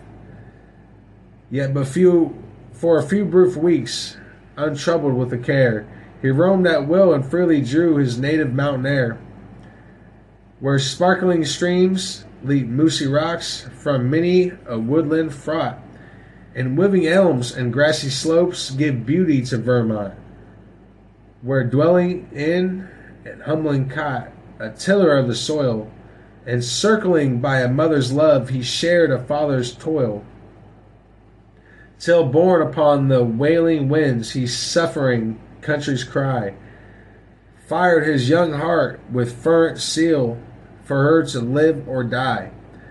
Then left he all, a few found tears, by firmness half concealed, a blessing and a party prayer, and he was in the field of strife, whose dews are blood, whose breezes wars not hot breath, whose fruits are garnered in the grave, whose husband man is death. Without a murmur he endured a service new and hard, but wearied with a toilsome march, it chanced one night on guard, he sank exhausted at his post, and the gray morning found he prostrate form senseless asleep upon the ground. So in the silence of the night, aweary on the sod, sank the disciplines, watching near the suffering Son of God. Yet Jesus with compassion moved beheld their heavy eyes, and though betrayed to ruthless foes, forgiving bade them rise. But God is love, and infant minds can faintly comprehend how gently mercy and his rule may with stern justice blend. And this poor soldier seized and bound, and found none to justify, while wars and exorable law decreed that he must die. 'Twas night, in a secluded room, with measured dread and slow, statesmen of commanding mien paced grievily to and fro. Obstressed he pondered on a land by civil discord rent, on brothers armed in deadly strife. It was the president. The whoos of 30 million filled his burdened heart with grief, and battling hosts on land and sea acknowledged him their chief. And yet amid the din of war he heard the plaintive cry on that poor soldier as he lay in prison doomed to die. 'Twas morning on a tented field, and through the heated haze flashed back from lines of burnished arms the sun's effulgent graze and blaze, while from a Sunbury prison house seen slowly to emerge a sad procession o'er the sward moved to a muffled dirge, and in the midst, while faltering step and pale and anxious face, and menaces between two guards, a soldier had his place, a youth laid out to die, and yet it was not death, but shame. The smoke his gallant heart with dread, and shook his manly frame. Still on before the marshaled ranks, the train pursued its way up to the designated spot, whereon a coffin lay, his coffin and I, with reeling brain, despairing, desolate. He took his station by its side, abandoned to its fate. Then came across his wavering sight strange pictures in the air. He saw his distant mountain home. He saw his parents there. He saw them bowed with hopeless grief through fast declining years. He saw a nameless grave, and then the vision closed in tears. Yet once again, and double filed advancing, then he saw 12 comrades sternly set apart to execute the law, but saw no more. His senses sworn, deep darkness settled around, and shuddered he waited now the fatal volley sound. Then suddenly was heard the noise of steeds, and wheels approach, and rolls through a cloud of dust appeared a stately coach. On past the guards, although the field its rapid course was bent, till, halting mid the lines, was seen the nation's president. He came to save that stricken soul, now awaking from despair, and from 1,000 voices rose a shout which rent the air. The pardoned soldier understood the tones of jubilee, and bounded from his fetters, blessed the hand that made him free. 'Twas spring within a verdant vale, where Warwick's crystal tide reflected, oh, its peaceful breast, fair fields on either side. With birds and flowers combined to cheer in Sullivan solitude, two threatened armies face to face in fear defiant stood. Two threatening armies, one revoked by injured liberty, which bore above its patriot ranks the symbol of the free, and one a rebel horde beneath a flaunted flag of bars, a fragment torn by treacherous hands from freedom's stripes and stars. A sudden burst of smoke and flame from many thundering gun proclaimed along the echoing hills the conflict had begun, while shot and shell athwart the stream which friendish fury sped to strew among the living lines the dying and the dead. Then louder than the roaring storm pealed forth the stern commander, "Charge, soldiers, charge!" And at the word, with shouts of fearless hand, the 200 heroes from Vermont rushed onward through the flood, and onward o'er the rising ground they marked their way in blood. The smitted foe before them fled in terror from his post, while unsustained 200 stood to battle with the host. They turned, and turning as the rally ranks with the murder house fire replied, they bore the fallen o'er the field or through the purple tide, the fallen and the first who fell in the unequal strife. He was whom mercy sped to save when justice claimed his life. The pardoned soldier, while yet the conflict raged around, while yet his life blooded, abetted away through every gaping wound, while yet his voice grew tremendously in death, bedimmed his eyes, he called his comrades to attest he had not feared to die, and in his last expiring breath a prayer to heaven was sent that God, with his unfallen grace, would bless our president. Such a miraculous story, ladies and gentlemen, and so inspirational, and it really shows just the importance and where America really truly gets its grit from. And it's these stories, it's these atrocities that have been committed, and they've been covered up by the Democrats because they want to push an agenda. Especially nowadays, what they're doing is they're pushing an agenda of ultimate racism, the ultimate push for eugenics, the trace and trace, the track and trace through their mRNA technology, and the depopulation program set on the Georgia Guidestones to kill almost 90% of us. But the general population does not know about this history, and it's real. It's not conspiracy theory. Which amazes me whenever I still get called a conspiracy theorist whenever I talk about these certain things. It's just, it's truly something spectacle, ladies and gentlemen. So, let me get back on point, though, ladies and gentlemen. So, in 1867,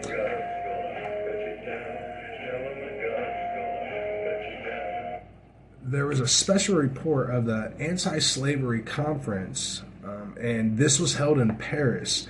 See, it was great men like Reverend Dr. Massey that admitted a paper to the Bureau in the continents of America involving special interests because he knew about racial groups or even secret societies like the Illuminati that were headstrong in infiltrating the United States all up until the point where they wanted to make the America kind of like what the Third Reich became in the early 1928. Only they were unsuccessful thanks to what the British called them was the radical Republicans.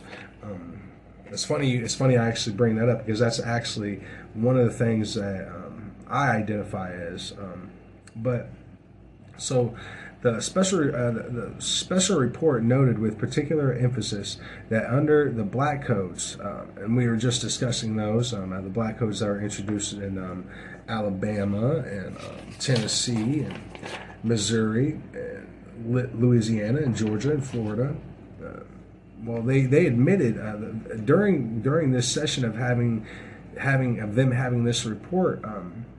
This is one of the things that reported noted with particular emphasis that under the black codes, blacks were forbidden to own or bear firearms, and this were rendered defenseless against assaults.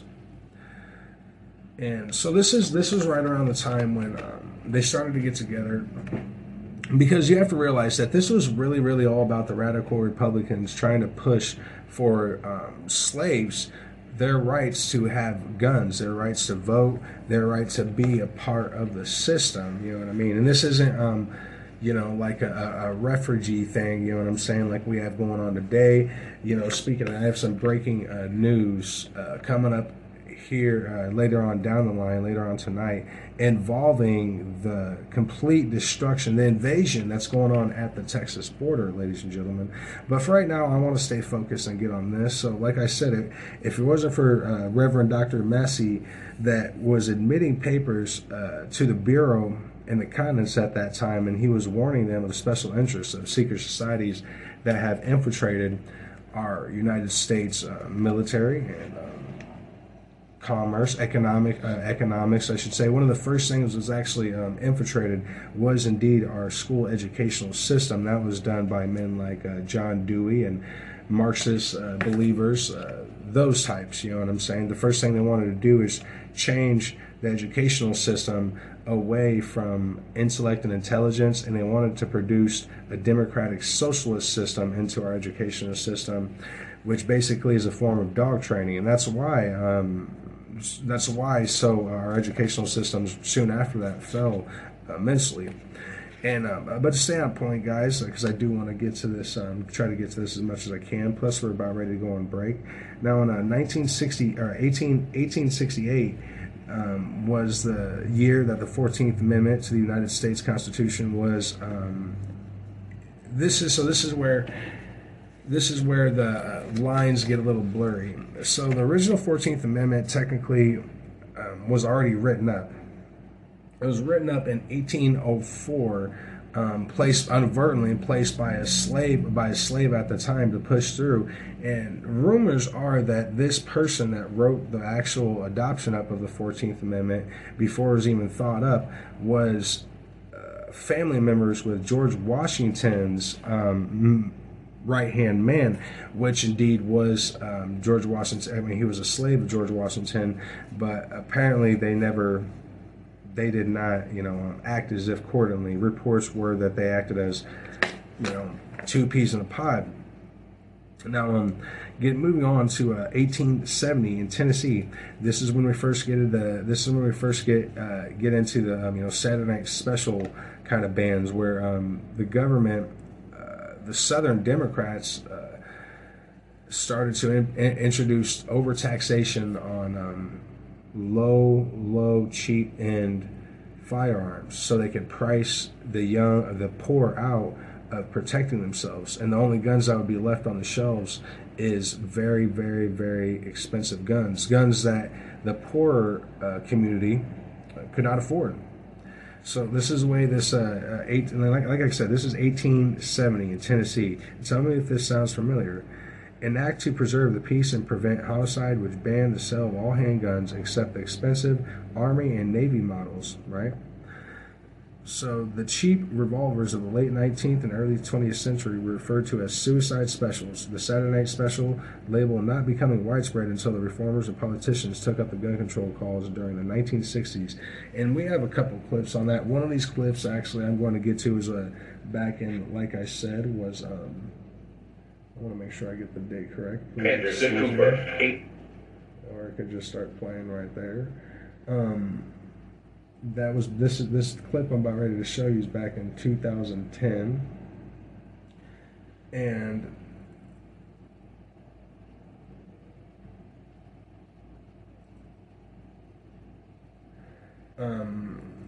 But it was back in the early 1960s, specifically, I think it was 1971, where the ATF director was at a press conference and he openly admitted what the ATF plan was. Their ATF plan was to literally brainwash the public into believing that all guns are horrible. And yes, he was inadvertently, he was a black man trying to exterminate and depoverish and depopulate his own people. It happens all the time. But I do believe we are able to find that clip. I know back in our first hour is a little hard to find because they often wipe clips like that off the internet. They'll take them completely off because they're so in your face. There's so much in your face. But moving forward, ladies and gentlemen. So there's an 1879 in Tennessee. There's another type of Saturday Night Special economic ban. This revamped 9 years later, passing an act to prevent the sale of pistols, which was upheld in State versus Burgoyne. That was 75 Tennessee 173 174 1881. Now we're going to move on to some more guys because, like I said, we're getting ready to go on break. And then I also want to get, of course, to the Washington Post article from 1934. And also remember, that was the same year where you had mafia types and stuff like that, and the police. Before the police got militarized, soon after that is when the police started to get training from the federal government. That's where J. Edgar Hoover came up with the Department of Defense and these other completely illegal institutions that were just built and assumed law and authority. They were never voted in by Congress or anything like that. But there's in 1893 in Alabama. This was an economic ban passed. Alabama placed extremely heavy businesses or transactional taxes on the sale of handguns in an attempt to put handguns out of the reach of poor whites and poor blacks. So this, like I said, this is where you started to get these bans on those. I don't know if any of my listeners are very, very young. You probably don't know what I mean by Saturday Night Special. Well, it was a little basically, to put it to you, is a little revolver, and it had a cylinder that had 6 rounds in it, and it was very, very small, but very, very effective. And they're famously made in movies and famously made up gang members using in them and stuff like that. And the actual database and actual statistics shows that a lot of gang members back then weren't even using those Saturday Night Specials. They were using Uzis and twisting their hands and stuff like that. But you see, the Democrats in America still took it upon themselves to continue the slave trade soon after. Like I said, the Democrats have been a cancer for a very, very long time. So in 1902 in South Carolina, there was the first total civilian handgun ban. The state banned all pistol sales except to sheriffs and their special deputies. And inadvertently, like I was mentioning before, a lot of these special deputies were involved in secret societies like the Illuminati, like the White League that was becoming more frank thanks to Aaron Burr and the KKK, the original founder of the Aaron Burr, the original founder of the KKK as well. So even after the Civil War, there was still a lot of secret, and this is why I try to focus on secret society so much, because these guys are the ones that are in play, and they act accordingly. They're on both sides of the spectrum. They're on the left side, they're on the right side. They're on your resource. They're on your natural resources board committees. They're on your educational board, committees and stuff like that. And they elect themselves, like right here in the state of Nebraska. Just a quick little prelude right here, if I can. We have politicians that sit here and talk about how much money they're spending to schools every year, but they won't tell the Nebraska people that the people on the board of our educational board systems, they're voted in through private vote. And that matters a lot more than some dumb politicians talking about what they can do or where they can spend money, because it doesn't matter if the same people that are in control of, after they push the law through, the same people are in control of the money that they've been wasting this entire time. But I guess just a little side note, ladies and gentlemen. Let's go on a quick little break, guys, and then we're gonna come back and we're gonna get into the 1902 in South Carolina, guys, because like I said, I made sure to get all these dates corrected, and we're gonna go all the way up to. Let's see. We're gonna go all the way up. I think I went up to 1991 in Maine, and then after that was the Patriot Act. I'm sorry. I went all the way up to 1995, guys. I want to make sure while I was doing this research, I've done it plenty of times before. A lot of the times I know the dates myself, but I wanted to make sure while I gathered this information together, I wanted to make sure that I got everything correct. Like I'm not winging anything. I want to make sure that I got all my dates correct. So let's go to that quick break, guys, and then I will see you on the other side. I hurt myself today to see it finally, but I remember everything. Hello, everyone.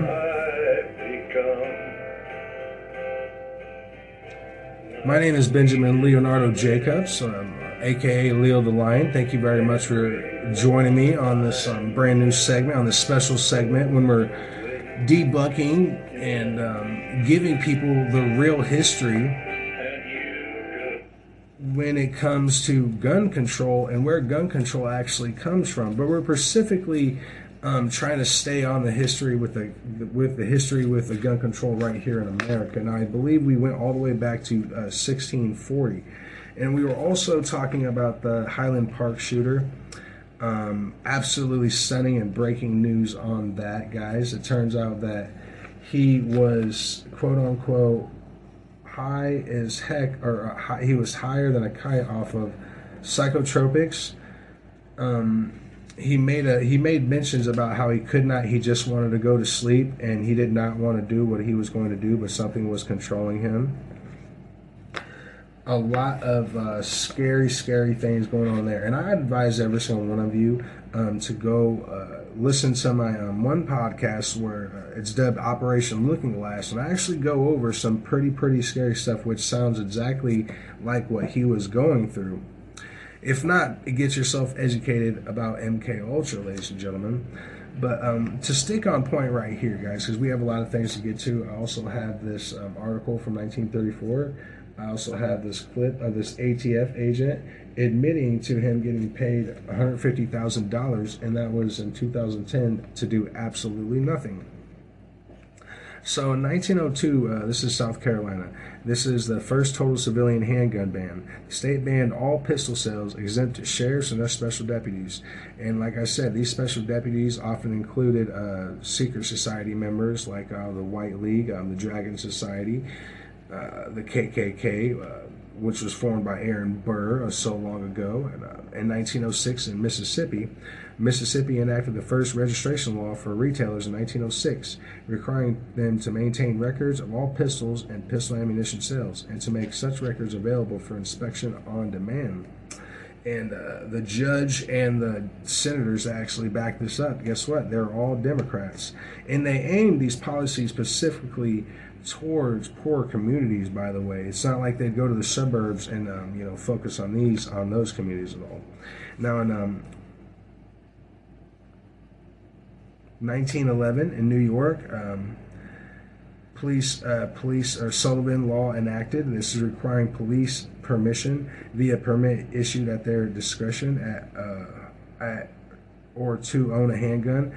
This was very unpopular with minorities and the poor people, because it priced them out even more with the fourth now tax stamp on the Saturday night special laws, where they were high pricing low-end guns, all thanks to a lot of movies during that time, a lot of books that drive the narrative with you know, the poor person or the black person with a gun, drunk, and he's going to kill someone. So it was a very brainwashing time. And this was all going on during these type of legislations. So the people, even the people that believed in equality for all races, even them, they were still for the gun control because they were getting gaslit at the time and being told that, you know, the poor black person, the poor Indian is going to, you know, if we allow him to have a gun, he's going to come to your house and rape you and kill you. So this has been going on for a very, very long time. And after a while, it drives, if the race itself is not smart enough to get out of that draconian dialect and they're not smart enough to get out of it, oftentimes they become exactly what they're being accused of. Now, like I said, in 1911, this was there are only about 3,000 permits in New York City and 25,000 carry permits. If you're a street corner grocer in Manhattan, that means you could not get a gun permit. Now, to move on, guys. And then, of course, in 1934, and I'm going to get to this article right now, finally. In 1934, there was the famous Gun Control Act of 1934. This was the National Firearms Act passed, which was the abolishment of the Second Amendment, ladies and gentlemen. The first striking abolishment, because this one directly went after everyone's firearms. It did not matter. This is when the military-industrial complex was really, really starting to peak. And this is the headline from Washington Post, and this is the kind of headlines they're telling people all across America. So even the people that believed in equality for all genders, they were completely getting gaslit because this is the type of headlines they were seeing in their news. And back then, everyone was reading. Everyone grabbed the newspaper. You see what I'm saying? There was no Twitter, no Facebook. You know, there was no CNN stuff. Well, I mean, no, I shouldn't say that. There was a CNN, but there was no easy access to the news. So this is the headline, Washington Post, 1934. There were killers with submachine guns. Then the president went after their weapons. Yeah. Right. Franklin Roosevelt, National Firearms Act of 1934. These, they claimed this National Firearms Act was put into effect because of notorious gangsters like Dillinger and Bonnie and Clyde, and thanks to Hollywood, they completely gaslit everyone in the reality of what was really going on with these characters, like I was explaining to you guys in the second hour. The reality of Bonnie and Clyde was they weren't the mass killers that everyone thought. Now, they did kill people, I'm not going to lie about that, but they were part of the Barrel Gang. The Barrel Gang was very, very well known all around their stretch of town and the towns next to them. And after a while, thanks to the media and them building up this star celebrity status, it drove a lot more people to the Barrel Gang. So in all reality, the media more or less just made the Barrel Gang what it was and made Bonnie and Clyde the scapegoats of what was really, really going on, ladies and gentlemen. Now, they also mentioned Pretty Boy, another one of the gangsters that they mentioned is Pretty Boy Floyd. But let me just read a couple things off to you guys. So, Roosevelt's firearm bill also proposed requiring newly purchased pistols and revolvers to be registered and owners to be fingerprinted. In February 1933 in Miami, a would-be assassin had fired a pistol at President-elect Roosevelt that mortally wounded visiting Chicago Mayor Anton Cermak. The gun control effort foreshadowed the current debate over assault rifles. And by the way,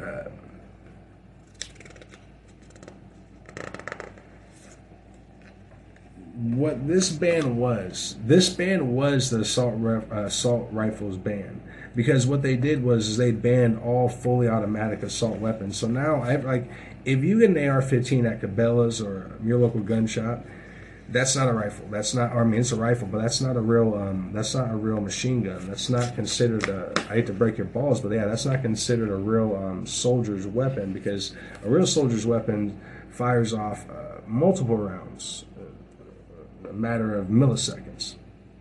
Now, that's not to say that single shot, or semi-automatics can't do the trick at all. Definitely not saying that. But 1934 was the real attack against the Second Amendment, because the people, the people were not part. Everyone in America was not part of the mob at this time. There were a lot of farmers that used these machine guns to scare away birds. There's a lot more wildlife during this time, you know what I mean, because things were a lot more freer. But what this really, really truthfully did was was the first prevention of and first attack of the Second Amendment. Now, moving forward, actually, you know, I'll read some more off of this. Screw it. So, by 1934, more than 24 states passed gun control laws. West Virginia required gun owners to be bonded and licensed. Michigan mandated that the police approve gun buyers. Texas banned machine guns. And this is one of the things that were being quoted, guys. This is out of the Waco News Tribune. This is 1934, by the way, ladies and gentlemen. Why should desperados, brazen outlaws of the period, be permitted to purchase these weapons of destruction? Does that sound like familiar to you, you know, at all? Because that honestly does to me. Let me read that off again. Like I said, this is the Waco News Tribune in 1934. Why should desperados, brazen outlaws of the period, be permitted to purchase these weapons of destructions? This is, weapons of destruction. There it was. So you can see the psychologically programming back in even 1934, ladies and gentlemen. And we're just, and you know, we're, like I said, we're going all the way up to 1995. I apologize. I'm getting my sheets messed up here. And we're going all the way up to 1995, ladies and gentlemen. So rather than a federal ban on machine guns, the Roosevelt administration proposed taxing the higher-powered weapons virtually out of existence. It would place a $200 tax on the purchase of machine guns and sawed-off shotguns. The tax, equal to about $38,000 today, was steep at a time when the average annual income was about $1,780. A machine gun, of course, ought never to be in the hands of any private individual, Attorney General Homer Cummings said at a House hearing. So this is where the this is literally where the and by the way, General Homer Cummings, this man is literally fucking 31st degree Freemason, part of the Maryland chapter, ladies and gentlemen. And he's also been multiple times. He's also been caught multiple times during his period in the work at the White House. Multiple times caught beating black men. One time, apparently, he hit some black guy apparently so hard that he cracked his skull. That man died, and it was covered up.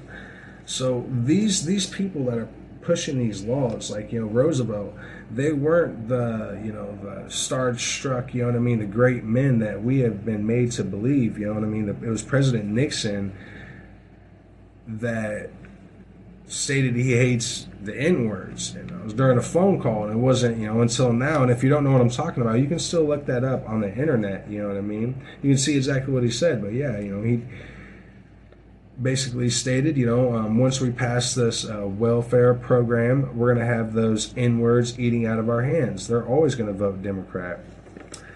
And but that's because they took away the history. And it doesn't matter your race. People were so jaded, and they just forgot. Like, we just forgot, because this history that I'm telling you, this is the type of history that they don't teach in school. Even in high school, they won't get into the fact. They won't tell you the reality of gun control. They won't tell you the people that led gun control. And then you come to find out when you do your own research, well, God, man, these people have been doing the same thing ever since 1640. So the Democrat Party has literally been a cancer on us for so long. So once again, a machine gun, of course, ought to never to be in the hands of any private individual, Attorney General Homer Cummings said at a House hearing. There is not the slightest excuse for it, not the least in the world, and we must, if we are going to be successful in this effort to suppress crime in America, take these machine guns out of the hands of criminal class. And, oh, by the way, ladies and gentlemen, after the pass of 1934, that actually helped the mob out at that time, and that's actually direct quote by Lucky Luciano. Quote, "The 1934 pass was the best thing that happened to my family." And that's obviously because now everyone's a victim. You know, the black community's a victim, you know, the white community's a victim. Everyone's up for games, especially for people that were running around at that time during 1934 and well, even past that. But now it's all free games for, you know, everyone to rob everyone else, you know. So in 1968, the Gun Control Act of 1968 was passed. This avowed anti-gun journalist Robert Sherrill frankly admitted that the Gun Control Act of 1968 was passed not to control guns, but to control the poor. And like I said, this was admitted by Robert Sherrill frankly. He admitted that the Gun Control Act of 1968 was passed not to control guns, but to control the poor. The Gun Control Act of 1968 was passed not to control guns, but to control poor, and is as much as a majority of Congress did not want to do the former, but who were ashamed to show that their goal was the latter, the result was that they did neither. Now, they included, and they actually, and the Democrats of this time actually included, and the Rhino Republicans. There was a few Republicans during this time of 1968, one of them being the president. A complete rhino, and in their sick mind, in the devil's sick way of thinking, and in the devil's sick way of manipulating the facts, they actually used the murder of Martin Luther King, which they knew at the time the FBI were the ones that hired the hitman, hired the two snipers, and took them out at that hotel. And same thing with John F. Kennedy. The FBI knew full well that they were completely infiltrated by the mafia, specifically by the Gambino mafia and the Lucchese mafia, and they knew full well that their entire industry is completely infiltrated. And not only that, they knew that the mafia had a hit on John F. Kennedy. But what can you say to the public? The mafia is so strong, they are so strong, and they're that much in control of things to where they can kill a president. If you really think about it, there is no FBI. There is no way you could admit that to the people, to admit the mafia has become so strong that they can kill a standing president. And there's been some people that have echoed this same thing that I'm saying. I'm not saying the mob killed John F. Kennedy. I believe it was a group effort. But that's, a whole other segment for another day. But so let's keep on moving forward. So in 1988 in Maryland, this was another Saturday. This was the fifth Saturday night special. This one was to once again ban inexpensive guns completely out of pricing away from poor people that could not afford the $13,000 machine guns. Now I do want to get to this clip. Just real quick, guys. And of course, this is the clip of an ATF agent that admits to being paid $150,000 to do absolutely nothing, and he also admits to. Now, in the video, the man basically admits to getting paid, like I said, to do absolutely nothing, and he also includes the fact that where ATF agents decide to speak out or they decide to do something that does not fit the status quo, and you'll see on the video, this guy is definitely not no saint. I think he's a total piece of crap for just sitting there, knowing full well what's going on at the ATF, knowing full well that you're just taking all this money and being blissful about it, and and pouting about it, and it's just a smack in the face to the American people when we see this kind of stuff. But once again, this clip is from 2010. And you'll literally hear his arrogance in there. But I am going to state this. He states at the end that he did this, or he made these videos so Congress would start investigating or oversight into the ATF. But let's get to this clip now. This is what I affectionately refer to as the cage. I am sitting here with an empty inbox and nothing to do. Here I am. news on, getting up on the current affairs. I've had a few phone calls, personal phone calls that I've made, and waiting for something to do. It's good money for not a lot of work, I guess. I'm being facetious, obviously. Just answered a couple of friends' personal emails. It's about 10:30. Took a few minutes, drove up and got some Taco Bell. That's been the highlight of the day so far. Yeah, pretty much. Same thing as always. Tomorrow's another day. 150 grand a year. I guess I can't complain. I think it's only fair to report that I did attend to 4 to 6 pieces of property here in the afternoon, which took at least 10 minutes of my time, which time I was focused on bureau business. I do have one task. I have 2 boxes that I have to wait here for somebody to come pick up, so I'm not sitting completely idle. I got my sandwich, my Safeway sandwich. Turn on, watch a little news, check a couple emails, see if there's anything I can do for a minute. Put in a full day for my bureau, for my country. 230,000, including benefits packaged. I do what I can do. Did a couple little personal favors for some employees around here this morning. Still nothing in my inbox that wasn't already there. This is, unfortunately, will be what many people remember. And for me, this is a personal tragedy. Nobody is going to win.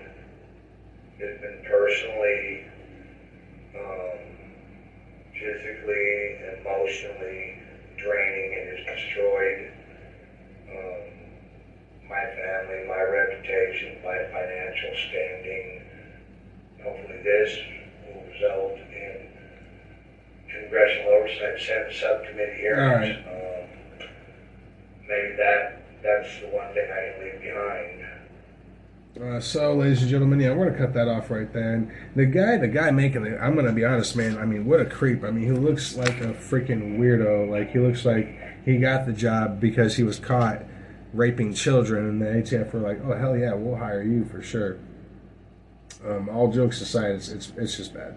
But anyways, ladies and gentlemen, I want to get keep it moving forward, guys. Now, in 1988, in Illinois, there were poor citizens that were singled out for the gun ban in Illinois, and this is where it gets really, really terrible, and this is where it gets really, really pressed on. This is where the Democrats in America really, really start to go back to their roots back in the 1800s and the late 1700s. You know what I mean? I should say well before that too. But this is where the Democrats literally start going back to impose black code laws onto poorer communities. Now they single out neighborhoods, ladies and gentlemen. I have a story I want to get to, guys, along with this law. So, in 1988 in Illinois, the Chicago Housing Authority and the Chicago Police Department enacted and enforced an official policy. This was called Operation Clean Sweep, which applied to all housing units owned and operated by the CHA. The purpose was the confiscation of firearms and illegal narcotics, and consisted of warrantless searches and a visitor exclusion policy, severely limiting the rights of CHA tenants to associate in their residence with the family members and other guests. Tenants had to sign in and out of the building producing to the police or CHA officials photo ID. Relatives, including children and grandchildren, were not allowed to stay over. Even on holidays, on CHA tenants were objected or attempted to interfere with these warrantless searches were arrested. And they were arrested on site, by the way, ladies and gentlemen. And I'm not going to sit here and lie to you and try to give you guys the uphill the thing. So the fact of the matter is, and this is during when the crack epidemic was first surely striking, And if you don't know about this, the CIA were bringing in crack with the Colombian drug cartels, and that's where you get famous people like Rick Freeway Ross, where he admits that he worked with the CIA, bringing in drugs and specifically bringing them to poor neighborhoods. And this was all another part of Operation MK Ultra, and this is very true. Look it up. I'm not lying about this. There are other key figures involving this situation. But yeah, during the early 1980s and the late 1990s, and still going on today with different drugs. But yeah, the CIA were highly involved into selling crack and making sure they put their own agents and hire gang members that are on their third strike. So if they don't do what the FBI or the CIA tells them to do, you know, like right now, we're just now finding out thanks to officially unredacted FBI papers. And I should say, thanks to the Freedom Disclosure Act, I should say, thanks to the Freedom Disclosure Act, we were able to we're just now finding out that Pablo Escobar was actually a CIA operative. So, you know, the more you know, you know what I mean? The more you know is the more you're going to get into, ladies and gentlemen. So, no, the ACLU filed a lawsuit seeking declaratory and an injunction relief on behalf of the CHA tenants against the enforcement of Operation Clean Sweep.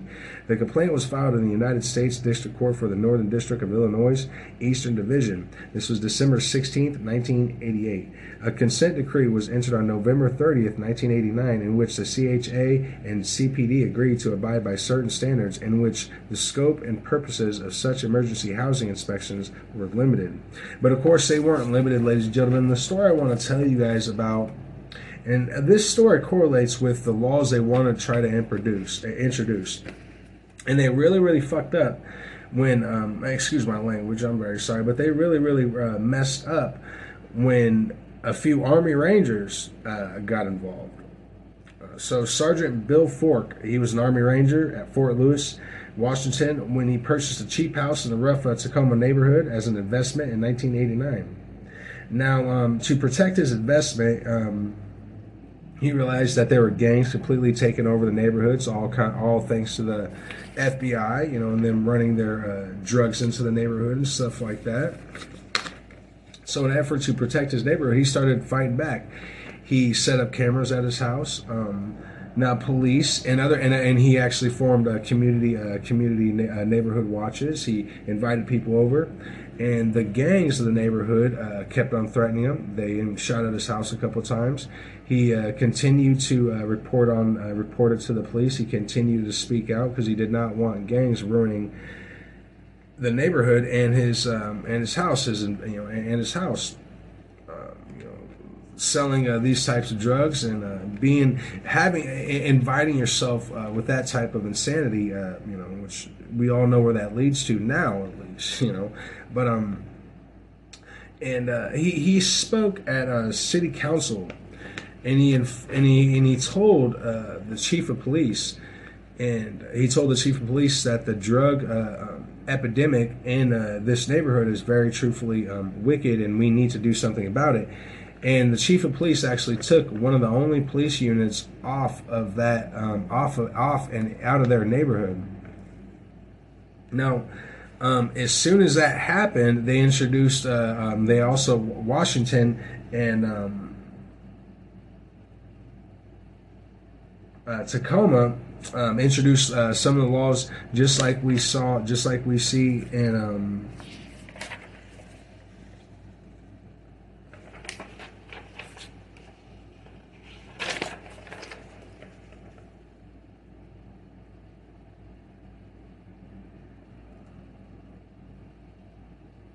Uh, 1988. I apologize. So, I'm sorry, I'm totally ruining the story. So, they took the only police unit out of their neighborhoods, soon after a gang shootout or a shootout did ensue with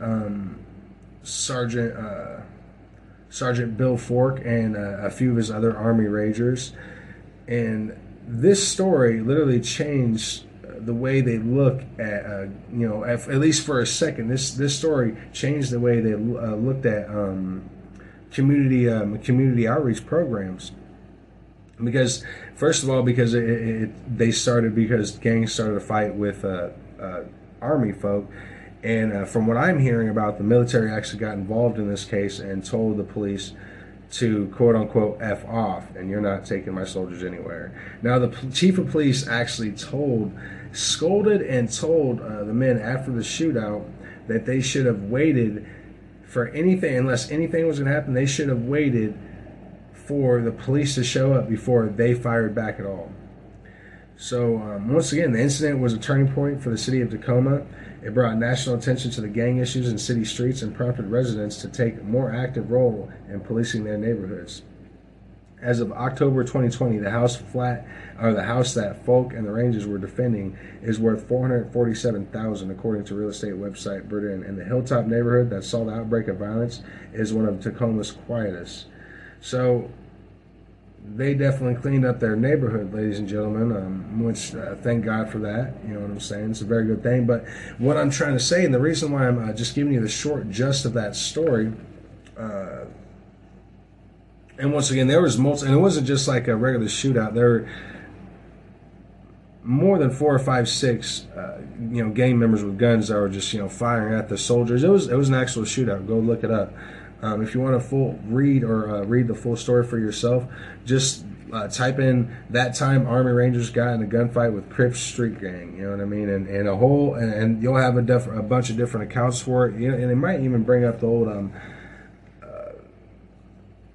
articles for you, ladies and gentlemen.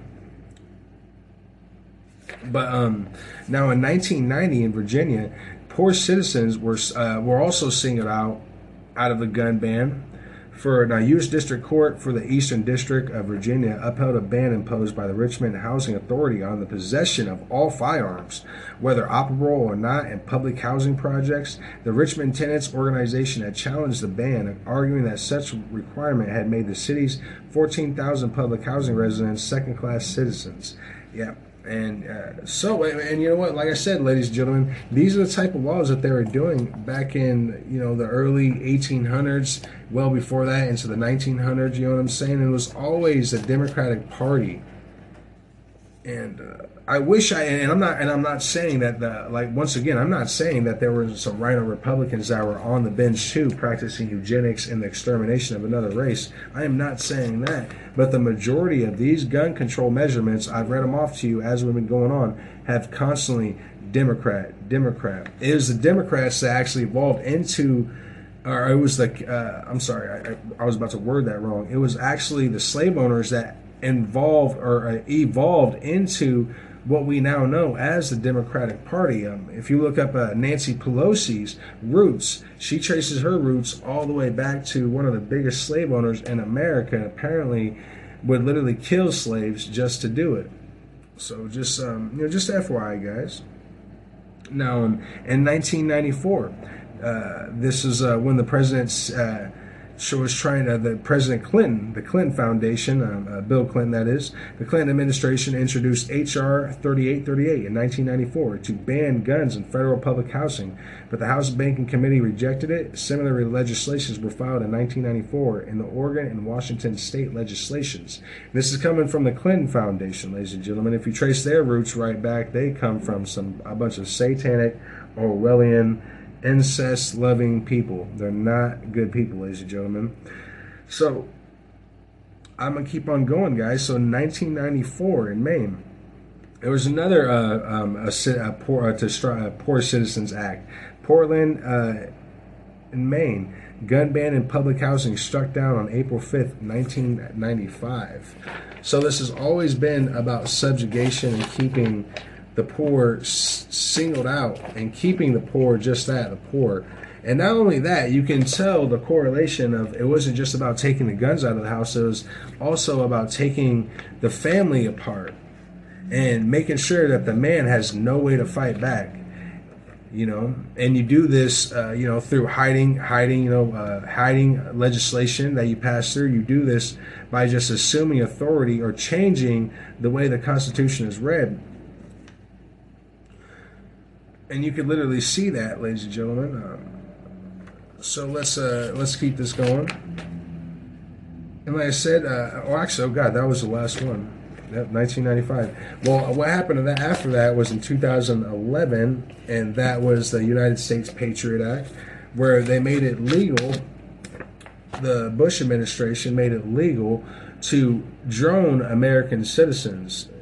I'm not lying about that either. It's all in the Patriot Act. They made it legal to stop your bank account. So a lot of the things that, you know what I mean, we're hearing about now, these were all already legal through the Patriot Act. You know, they're able to, if they deem you a terrorist, they're able to lock you up in federal court. No law, no jury, no nothing. They don't have to tell anyone.